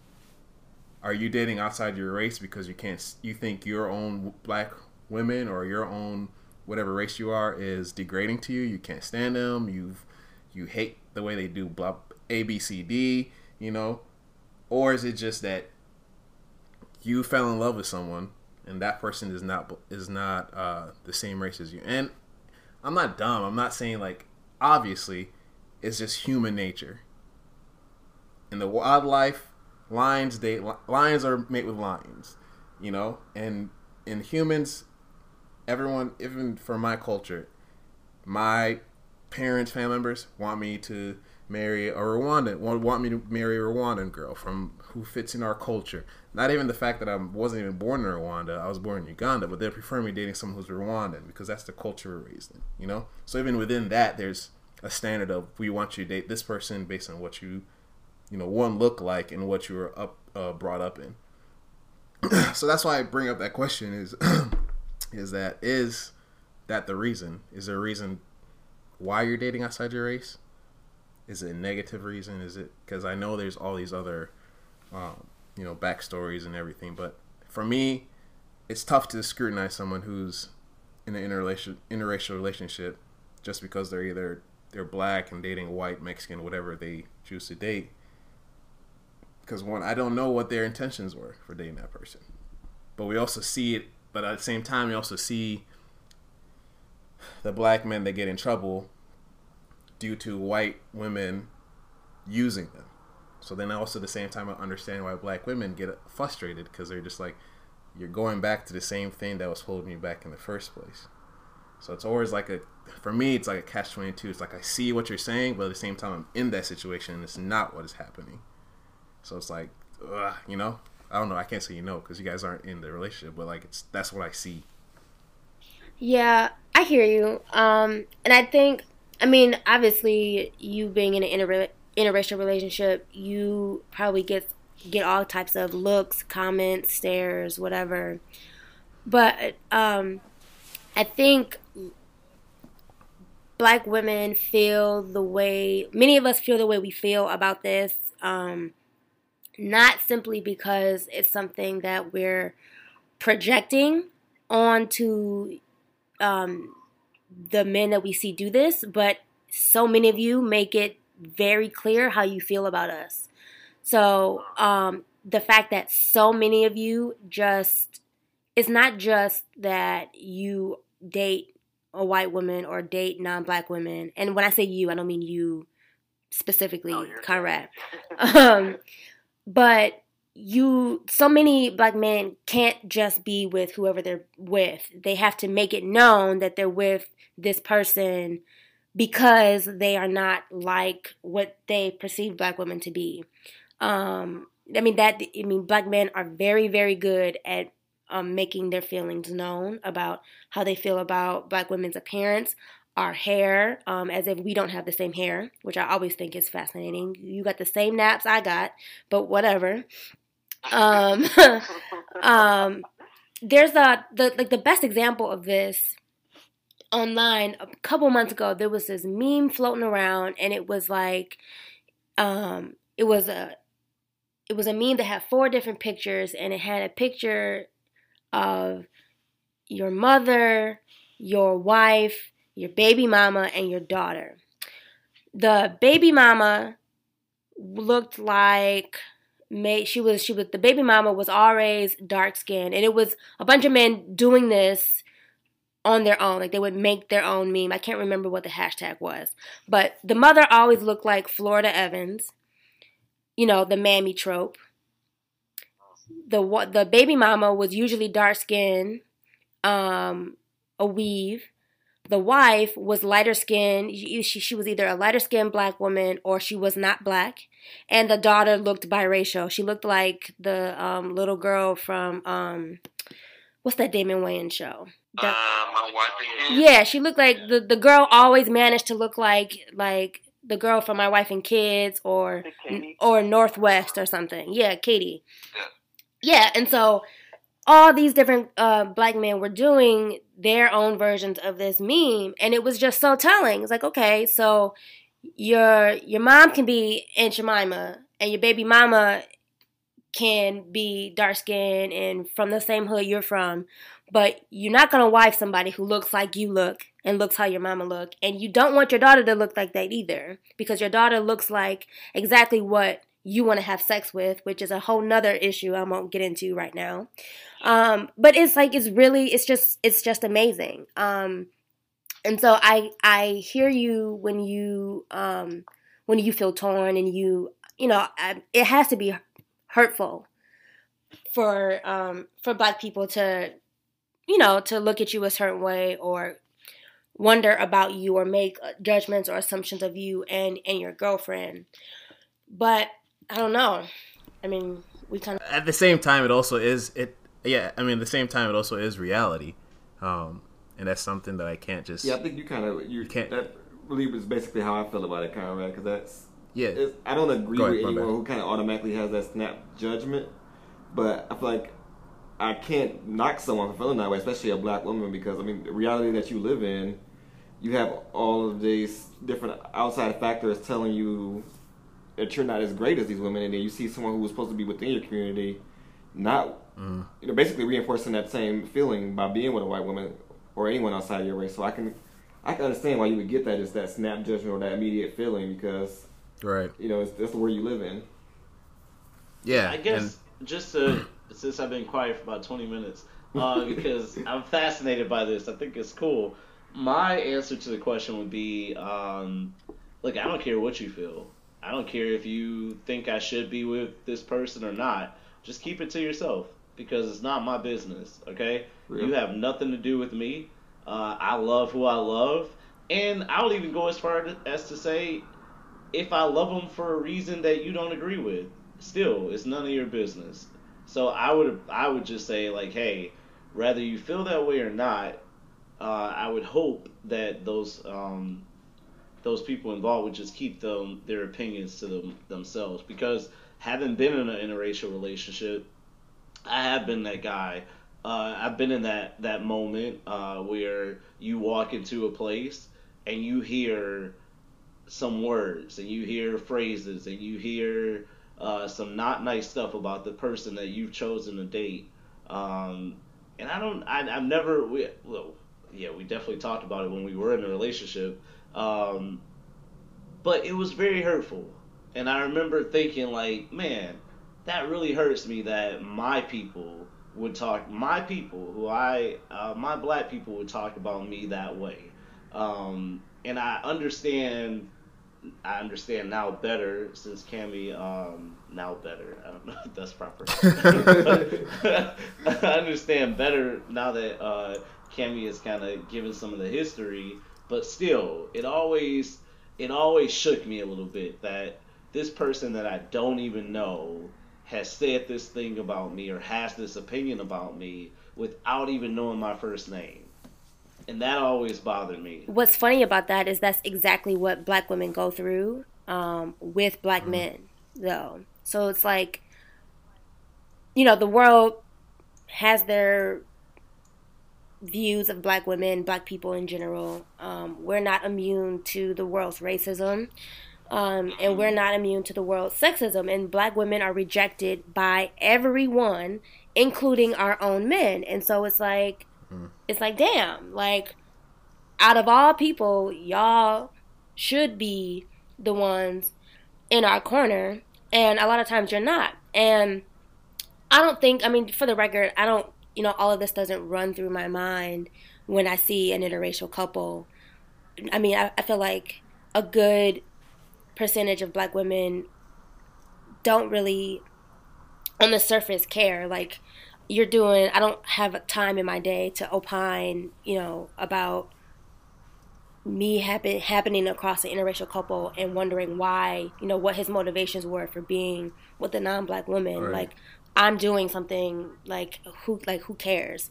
But when so many of you have made your feelings known, like when you pile on with the rest of the world against us, and then we encounter you, it's just like, of course. And and the stats bear this out. We don't have to really get into stats that much, but the more education a black man has, the more likely he is to date outside the race. And I think where it is now, it's 25% of black men marry out, like date or marry out, which is a huge number. That's like double. I think that's over twice as much as black women date out, and it's definitely higher than any other demographic. So black men date out more than white men date out. They date out more than white women date out. They date out more than Asian women, Hispanic women, Hispanic men, Asian men, etc. So there's it's just a lot. Yeah, so I think that's a good segue to our kind of a next topical question is that is there a double standard when it comes to flipping the roles around? So when there's a black woman dating outside a race, and if so, or if not, do you think it's maybe because it happens less often, or is there less of that history there? What are your guys' thoughts? I would love to hear Cammy's first. Yeah, because I would love to hear. Well, there's definitely a double standard when black women date out as opposed to when black men date out, but that's because the history is different. Nobody is really checking for black women like that. And so when you see a black woman that's dating out, in some circles, it doesn't matter. Like, black people should date other black people, and that's just that. But for others, it's not, it's not as bad because it's really hard to find, a black man that you can make a life with, or, one that wants to make a life with you is probably a better way to put it. And especially when you factor in things like education and, life experience. So if you are a black woman who has, a bachelor's degree and is definitely a master's degree, the number of men that have your level of education or are in your tax bracket that want to actually date you diminishes, like, by a lot. And so a lot of black women who are determined to marry black end up what they call dating down. So at some crazy percentage, I think it's 51% of black women are married to men who don't have a post-secondary degree. And I think for white women, that percentage is like 15%. That's crazy. It's crazy. And so, for a long time, black women were encouraged to, save the community, build the black family, blah, blah, blah, blah, blah. Because, of course, we're always blamed for, the falling apart of the black family.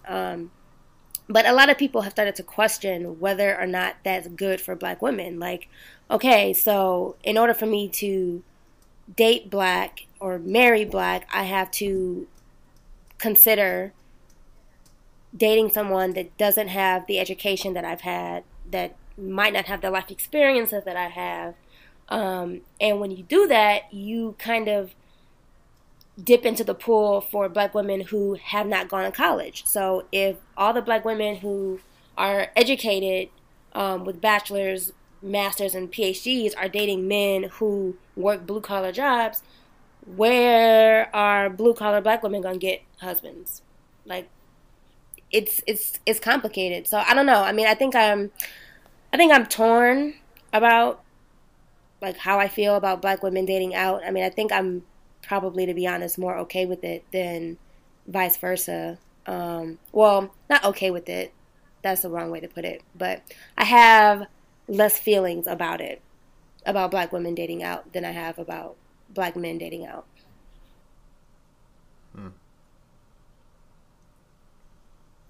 What about you guys? What are your thoughts?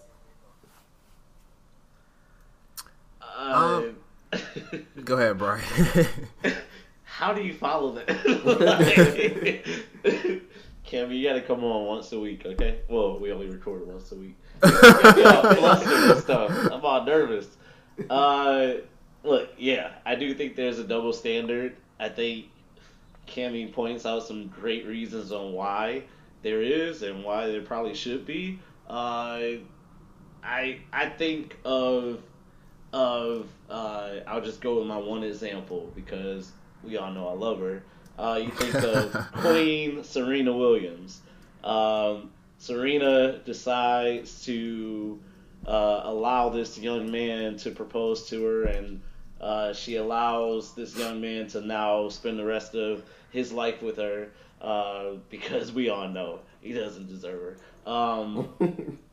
Just because she's great. Not because he's white, but just because he's great. Or she's great. But you think about that, and, that trends all day on Twitter in a positive direction, okay? There are so many women black women who are, oh, yeah, Serena, go Serena. That's right, go ahead, get your man. But then when the fake Michael B. Jordan story comes out, he trends in the opposite direction. And those same people are literally telling people to boycott him, boycott Black Panther, which, come on, wasn't never going to happen. And by the way, get your tickets. If you don't already have them, you're too late, and you might as well wait. But, I mean, just right there, you see two very famous people, two people who are sought after by many, many men and women, to be honest with you. And because they decided to, date outside their race, they get two different reactions. So I think it's a double standard. I think your analogy is a little incomplete because in regards to Serena Williams, black men have spent the last 15, 20 years calling her all types of, donkey booty. She looked like a horse. She's this, she's that. She looks like a man. She's built this way. She's not feminine. She's not attractive, yada, yada, yada. And so, she dated black men publicly for a while, and then she goes and gets her a white boo, and black women are happy for her. Black men, on the other hand, call her a Negro bedwench. They call her the white man's whore. And this happens to a lot of black women who date white men. A lot of black men have issues with it, just like black women have issues with black men dating out. So she got called all types of names when it was announced that she was engaged to what's-his-face by black guys. They called her all types of names in the book. And that's something that's common. I mean, some of these, no-tep fools that have large Twitter and YouTube followings like Tariq Nasheed and Tommy Sotomayor and that clown that be recording videos in his mama's basement in Brooklyn. He's on Facebook. I can't remember his name. And of course, Dr. Umar. they all have something to say about, what it means when, a black woman lets their body be defiled by, a white devil, blah, blah, blah, blah, blah. So, I don't know.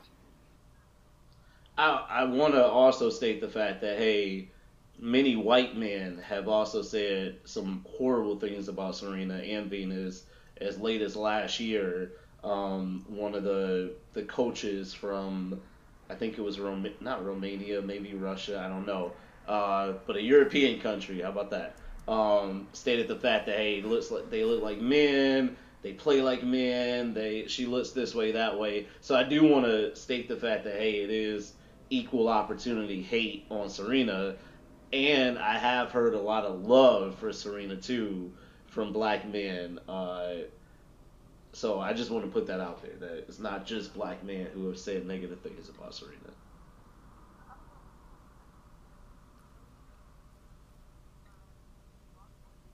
Yeah. I think for our listeners, if you're listening right now, this is not about like hate or hating on people or hating on races. We're just trying to speak the truth to our best of knowledge, especially that's why we have Camille on here. And also to make you that this is reality. But at the end of the day is that you have to be able to be open as well as also learn, as well as also not forget where you come from. And I think this next question Ron's about to ask is pretty good. So I don't know, Ron, hit us off. Yeah, so I think we've touched on this a little bit throughout our conversation tonight, but I'm just going to make sure I open it up for anyone who wants to expound on that. Is the main issue here more so that the fact that black men are dating outside the race, or really that anyone's dating outside the race, or is the real issue the reasons behind it? So as we've talked about, there's men who are just trying to chase power, or men who have preconceived notions about the way that black women behave. And I think we can all agree that when people have those type of thoughts that they automatically drive up their date decisions, those are going to be causing major issues. So, is there anything else you guys want to add on to that topic? Yeah, for me, it's just it like hurts me to see black men disrespect their mothers, especially black men in interracial relationships. And I think someone quoted this on Facebook. It's he's a MSU alumni. He ran the Black Student Association. I think it's Rashad. And he said something like, the same Negroes that are out here, in other words, he was basically saying like same black men who are out here dating all these white women are the same people who are disrespecting and talking down to their black mothers, and that's set in for me because I just don't get it. How you can disrespect someone that carried you for 9 months, gave you life, fed you, protected you, stood up for you, nurtured you, was there for you when you were down, all these things mothers do for you, and you still find a way to trash them. And then once you trash your mother, it's just a slippery slope. You start trashing. There's no way, if you can't respect your black mother, I don't see you respecting any other black woman. Because if you can't respect your own mother, how are you going to respect any other woman? And so, to me, that's why, at least personally, that's why I think one of the main reasons, besides the history behind it, is because I see it in some of my old high school friends who started dating interracially, and the reasons I saw the way they were, one, treating their own girlfriends at the time, and then the way they were at home treating their mothers. And I'm like, no wonder you're not in a happy relationship. No wonder, you're treating these women inappropriately and throwing them around like they're trophies, And it's, to me, that's why that question is like, is that really? I feel like it's more of the reasoning of why you're dating outside, and it's like you can date outside of your culture. No one's saying you can't do it. No one's sitting there and saying, if you do this, there might be some people in your family that might not agree with it. Okay, whatever. That's their own opinion. But if you're dating outside of your culture or outside of your race because of negativity, hate, you shun, you're embarrassed of being who you are, then that's an issue. Because if you can't get over that, there's no way in hell you're going to be able to build a healthy relationship with whoever you are, who you're with. And so that's why I always feel, that's why even that question brought up was just like, I wanted to hear what the rest of you guys had to say. But to me, it's just like, you cannot respect someone, whether you're white, whatever race you are. If you cannot respect the women in your lives who have been there from the get-go, there's no way you're going to learn to respect and treat women correctly. Period. Whether you're black, white, interracial, whatever it is. And I see that a lot in black men who are, of course, coming from areas where they don't have much, and you see them the way they treat these women, and you see how they treat the other ladies in their families, and it's just like, I see why people are pissed off, and then you go and do the same thing. You might date a white woman, you might date a Mexican woman, but you're still treating them like crap. And so that's why I was just like, that just hurts me in general, like the way people treat their mothers, especially in those who are in interracial relationships. I'm actually really glad you brought that up because I don't have the exact stat right now, but I think the Pew Research Center, which is where I got the other stats, they did a study and they said that black men that marry out have a higher divorce rate than any other couple scenarios. So black men with white women divorce at a higher rate than white men with white women. They divorce at a higher rate than black women, white men, and black men and black women.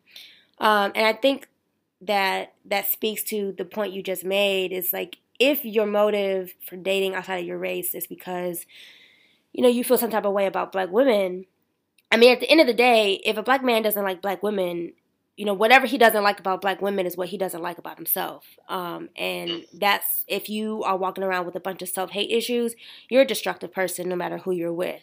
And so I think you're right about that.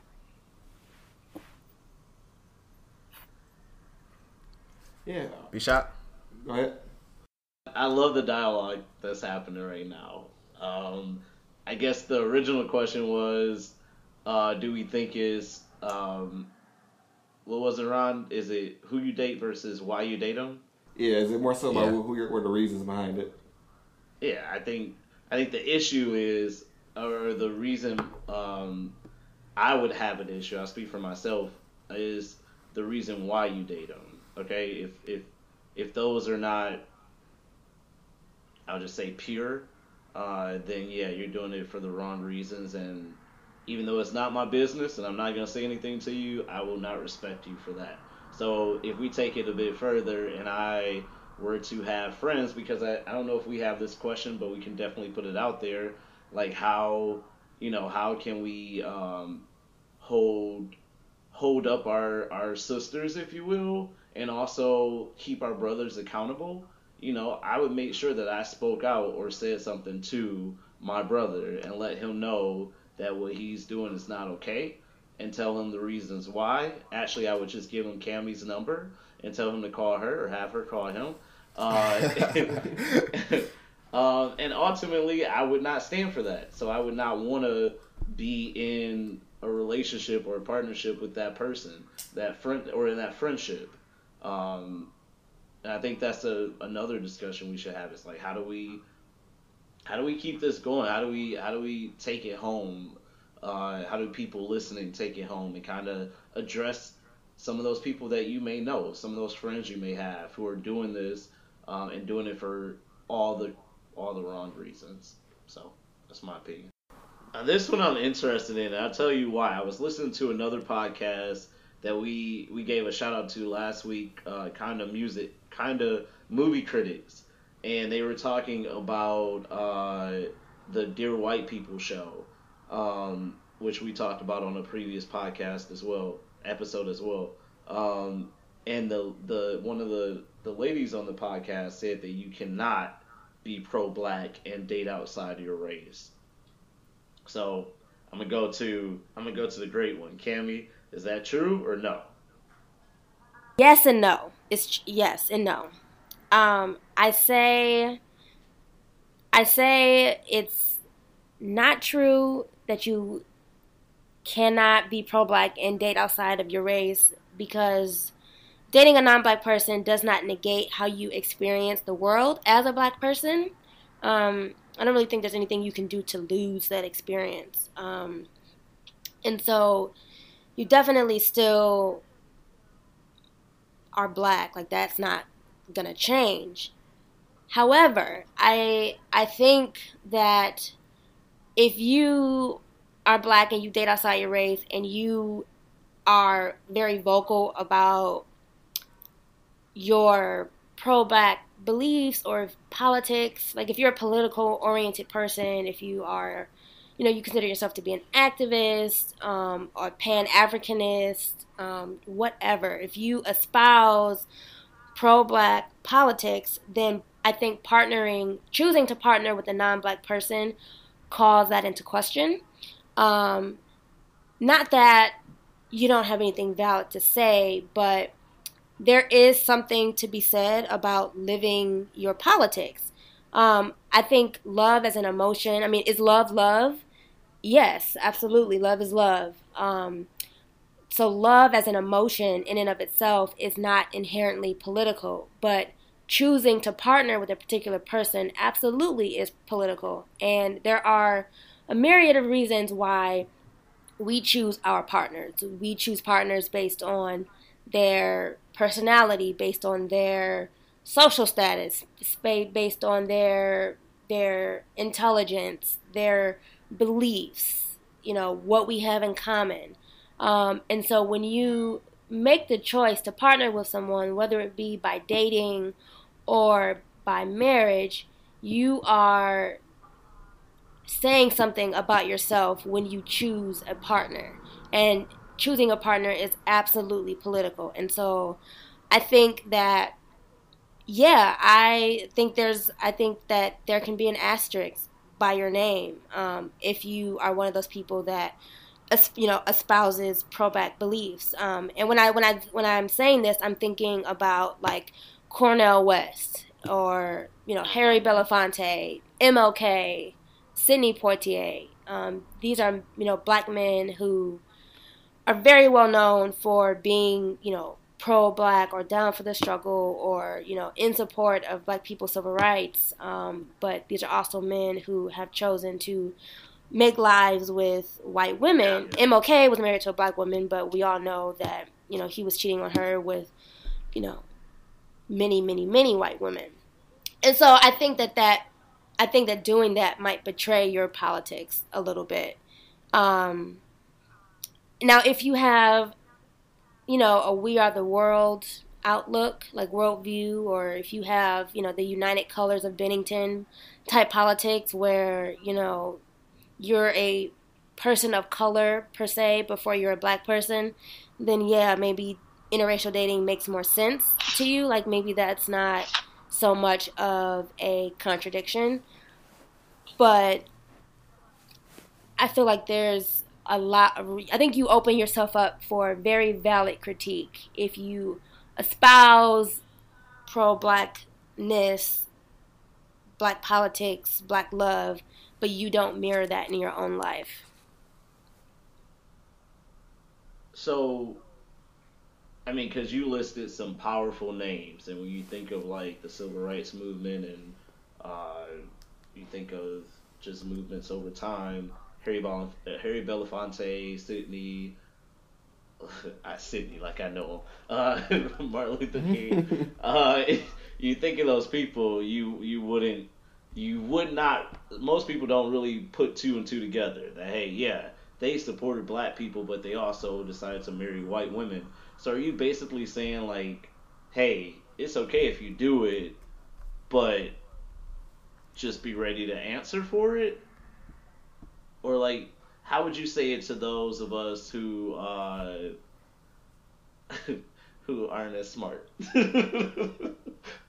Like, are you basically saying like, hey, as long you can date whoever you want to and still be pro-black, but if you have to, you basically have to answer for it. Is that what you're saying?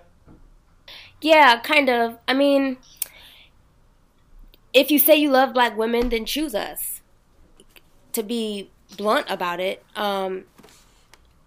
if you espouse pro-black beliefs, but you do not mirror that in your love life or in your personal life, that might be an indication that your beliefs are not as pro-black as you believe them to be.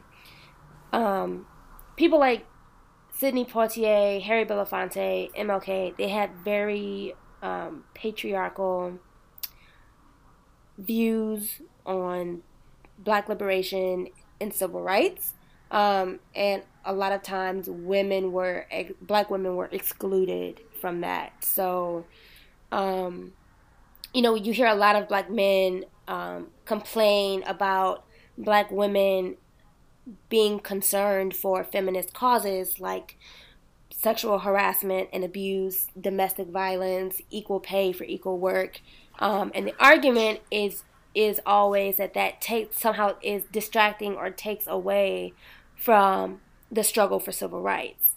And for a black woman, it is impossible for me to choose because I need equal access to housing and education. I also need to be able to walk down the street without being assaulted, and I need to be paid the same wage for my work. And so I'm not really free if I don't have all of those. And I think that black men who make a name for themselves, kind of fighting for civil rights or being, a quote-unquote intellectual in the way that we view someone like Cornel West or MLK.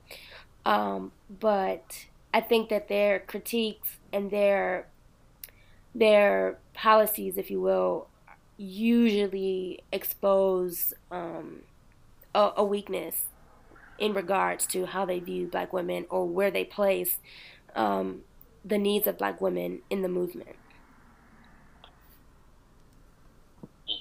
So does that make sense? So even if you aren't a person who tries to make a living, as an activist, or you're not known for, being a scholar or whatever, I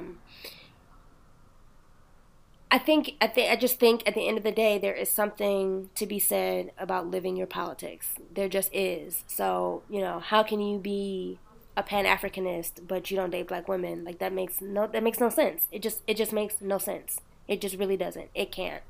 And so I think while black men who don't necessarily have issues with black women, I think that's probably offensive to hear, which I totally get. But it kind of is what it is. I mean, like I said before, love is love, but love is a choice too. Like, who you choose to love, you have a say in that. And so I think you have to be, I don't know about willing to have that conversation, but I don't think you should be surprised if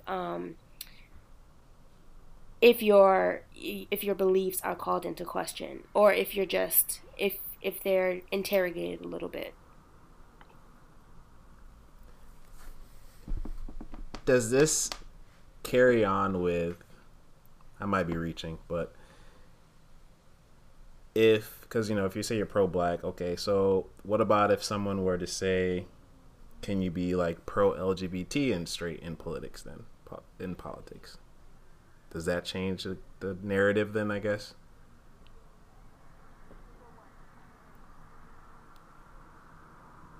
Because, yeah, I'm just trying to relate it, I guess. Is it even, if it is even relatable, but can you be pro LGBT as a straight person on a political standpoint, but obviously you're not dating someone who is, you're not dating same sex or, you know, in that community. Does that work the same way, or is that off, or is that reaching? No, I mean, it doesn't work the same way. I mean, the only way that works is if you think that being gay is a choice. So if it's a choice, if you think that, you know, being attracted to the same sex is a choice, and not just how you are, then sure, that analogy works. But if you believe that gay people are just gay and that's that, then, I mean, I don't really, and the same for straight people, like, I'm I'm, you know, cisgender, heterosexual. I don't think I have any choice in the matter, and so I can't be anything but what I am. And so if you're going to equate black men dating out, or, you know, anyone dating outside of their race, to, you know, espousing LGBT rights and not being a member of that community yourself, that you're kind of saying that, you know, you're hardwired to not want what you look like. And if that's true, then there's some follow-up questions there. Right. Well, hey, I'm gonna take my asterisk and on my name, and you'll take it. I'm gonna take it because I personally think I still can be all and everything that is black, even if the woman I fell in love with is not. And I think, in particular, in this month, and was talking with these guys about how we can make this more about showing love to areas in our communities that are not shown. Specifically, talking about black women, and because I do feel strongly about that, I do feel strongly because I do have two black queens back home that I love dearly, and want them to prosper in life and not have to be afraid because of them being black women that they can't succeed in life. Well, one of them already is succeeding in life. She's my mother, and I have a younger sister. So I'm always thinking about her and thinking about what she has to deal with in life as a black woman, as a black African Rwandan woman. And so that's why I even had this question to ask you, Cammy, as black men, yes, we need to be definitely there for our black women, and intellectually and physically, because I don't think we really got to ask that or answer that question really, but it's more of how do we empower black women mentally and physically, because like you said, there are a lot of black women who are tremendously intelligent, and like you said earlier, like majority of the men that are up on their level aren't black men, so they have to date down, or the words you said. But what are some ways for us, because I'm trying to make this more about, you know, these last couple, before we close out, this is Black Christian Month, and we want to show love to black people, and tonight we're showing love on black women, so we want to keep that energy. And I want to know, Cammy, what are some ways as black men that we can help that prosper, not just for the month of February, but for 2018, 2019, and so on, because it's a dialogue that people don't usually have, and in our communities we need to have that. So what do you think? I think that there's a number of things you can do. You guys can, I mean, intellectually and emotionally, I think, you know, kind of ceding the floor to black women. So giving us our credit when credit is due. So that means not stealing our ideas or relying on our labor. I should send you guys some material on emotional labor, and how that is something that's expected of all women, but particularly of black women. That, you know, we do a lot of work that is, because it's feminized, or because it is not considered, you know, legitimate enough to be, you know, paid work. It goes unacknowledged, and that work is something that can propel people forward, men and women and children. So giving us our credit when we deserve it, and then giving us opportunities. So if someone is looking for a black person to be a representative on whatever, a show, a newspaper article, any kind of opportunity, maybe consider, saying, hey, this sounds great, and offering, passing that along to a black woman instead of maybe taking it up yourself. Because if black women are if black women are present, then black people are being represented. It doesn't always have to be a black man that represents black people. Like, women are people. So, making sure that we have, opportunity, and using as men, you have privilege in a patriarchal society. So if you guys can wield that privilege, in a way that will benefit us, we all reap the benefits of that. When black women succeed, black people in general succeed. So I think that's one thing that you guys could do to help out emotionally. Not gaslight us, not be emotionally abusive or physically abusive. I think black women are more likely than any other race of women to be killed by their romantic partners, or just men in their lives in general. So that's an issue. That's a real issue. So when you guys, like Brian was saying earlier, when you have friends that that say something foul or do something foul, you have to check that.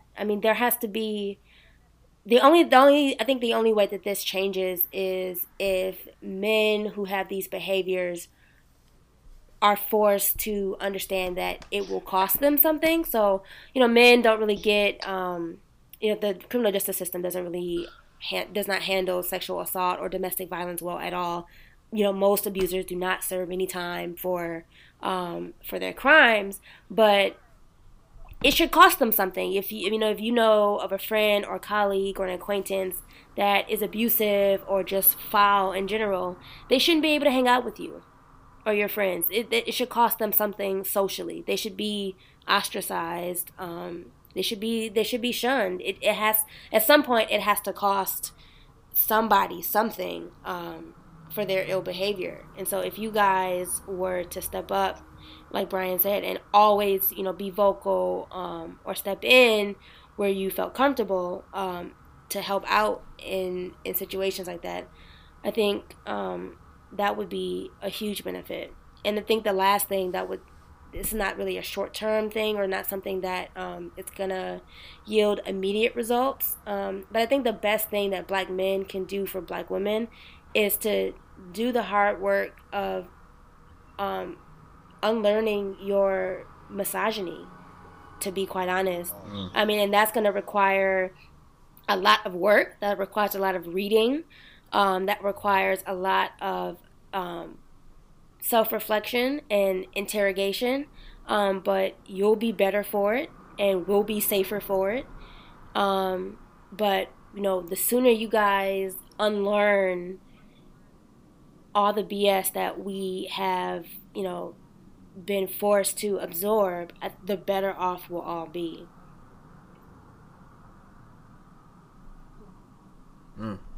Well said, as usual. Well, all right. Well, I think that covers everything that we wanted to discuss tonight. I think we hit on so much. So once again, Cammy, thank you for joining us. You definitely gave us exactly what we brought you here for, some amazing insight and some great perspective.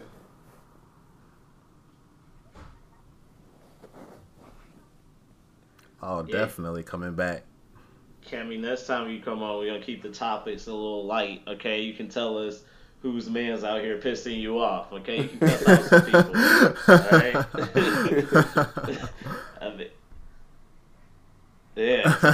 Tonight you took us to school, but next time we're going to keep it ratchet, okay? We promise you. We appreciate it. All right. So before we get out of here, Cammy, is there anywhere you want to reach you? Anything you want to put on for? Let them know about. Yes. Okay. So, shameless plug. If you are interested in learning about your family's history and your roots, if you have roots in the South, then your family members are more than likely going to be represented in the Freedmen's Bureau papers. You can check out the National Museum of African American History and Culture's website and go to the Freedmen's Bureau project page and check out the museum's initiative to transcribe the Freedmen's Bureau records word for word. There are nearly 2 million records from the Freedmen's Bureau that cover all facets of African American life right after the Civil War. So if you're curious about what your folks were doing right after emancipation, you want to go dumpster diving through this treasure trove of records to find your folks. So please do that. And if you want to get in contact with me, you can hit me up on Twitter. My handle is KA_M as in Molly, EE_LUH. All right, nice. So I'm gonna go ahead and switch it up and let you go first this time, B-Shock, so you ain't gotta fall out the words of wisdom. Hey. Hey, you know what I'm going to say? Don't at me, at God. I just want to say, like, how dope it is to have a friend like Cammy. I always admire you. I always enjoy the time we get to spend together whenever you decide to jet across the country and give us your time of day. I appreciate it. But honestly, like, it's just so cool being able to listen to you and learn from you and to call you a friend. So I really appreciate you being on the podcast, and I just wanted to tell you you're so dope to me, and I really am always inspired by you. So that's my plug for this week.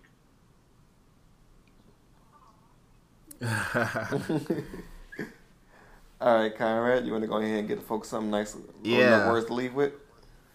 Of course, but I definitely also have to give my shout out to Cammy. I had the privilege to meet her on the big birthday bash we had for Around the Dawn and Miss Amber. And even within those few short days I had to interact with her, Amber is, like Brian said, is dope as hell. She's so cool, and it's not just about her intellect. Like, she's cool on all levels, music, everything that you can think about. She was on the same level, and she kept those positive vibes. So thanks so much again for coming on the show. Thank you for giving your perspective. Especially us three guys are always honored to have a woman's perspective, because, you know, three brains from a male sometimes don't work together, so we always need the woman's perspective. And so thank you so much. And of course, I gotta leave some gems for some people. I tweeted this earlier, and I think Brian retweeted it as well. But what's that? We learned this in school, and it's really blank in my mind right now, where you had to, like, use your name and you had to find words that describe you. What was that called in the English? I know what you're talking about. It's like alliteration, but I forgot the name of the game. Yeah. But anyway, so I found one, but it described friends. And this one said, so F stood for friends fight for you. Friends respect you. And the I's, friends include you, encourage you, need you, deserve you, stand by you. So if your friends don't do that for you, there's that toxic energy that's holding you down, and you need to let go of those so-called friends. And to keep that going with happiness does not start with a relationship, a degree, a job, or money. It starts with your thoughts and what you tell yourself every single day. Every day you wake up, you start your day off with a clean slate. Whether you want to keep that positive vibes, positive energy, affirmation, it's all on you. And we have to start training ourselves to be on that level. It's hard. It's not easy. I know I say all these quotes and all these things I see that are about positive vibes. It's easy for me to say. It's easy for me to express. But I also, not everyone is just going to do it. But I want to encourage you all to do that for yourselves. Because once you start doing that, once you start, self-loving. I mean, this is the month of love. And earlier I said that last time, like, it starts with you. You can't love on your significant other. You can't love on this world if it's hard for you, if you're not loving on yourself. So we got to start preaching that you're worthy, you're loved. Go out there and love somebody. Go out there and love the people around you. And if you have a chance tomorrow, before you start your day, I got a little something that might help a little bit. And if you want to say this, you can say it. If you want to read it, it's a quote by Alex Ellie. She's on Twitter. And it says, "Today I affirm my circumstances can shape my joy. Both good and bad, it's all about how I look at things. Through it all, I am blessed beyond measures." So remember that. So I hope you guys have a great weekend. I hope tomorrow's Valentine's Day. We're recording this on the 13th. And we all know some of us love Valentine's Day. Some of us, don't really care for it. But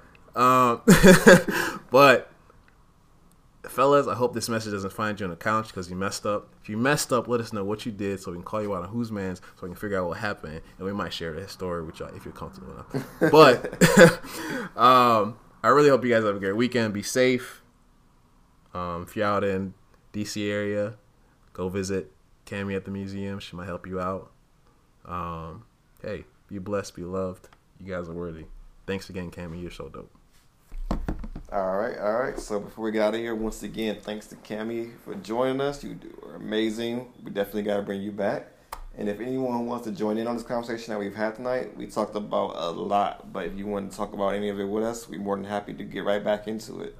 So it's a lot of different ways you can get at us. You can go for the inbox at whosmanspodcast@gmail.com. You can get at us on Twitter, Facebook, Instagram. It's at whosmans on all those. Or I think on Facebook it's like facebook.com/whosmans. So check us out there. At Whosman's Podcast, sorry. That's at Whosman's Podcast on all those. And make sure that if you're listening on iTunes or SoundCloud, however it is you're checking us out, if you can leave a review or a quick rating, just let the people know that you're enjoying the show. We love hearing the feedback. Let us know what we can improve on. We want your honest and open feedback, so don't hold back. If you want to get at me, you can find me on Twitter at TaylorMadeLife. And with that, let's go ahead and get up out of here.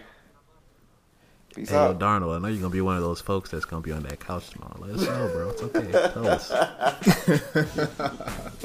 You cold-blooded.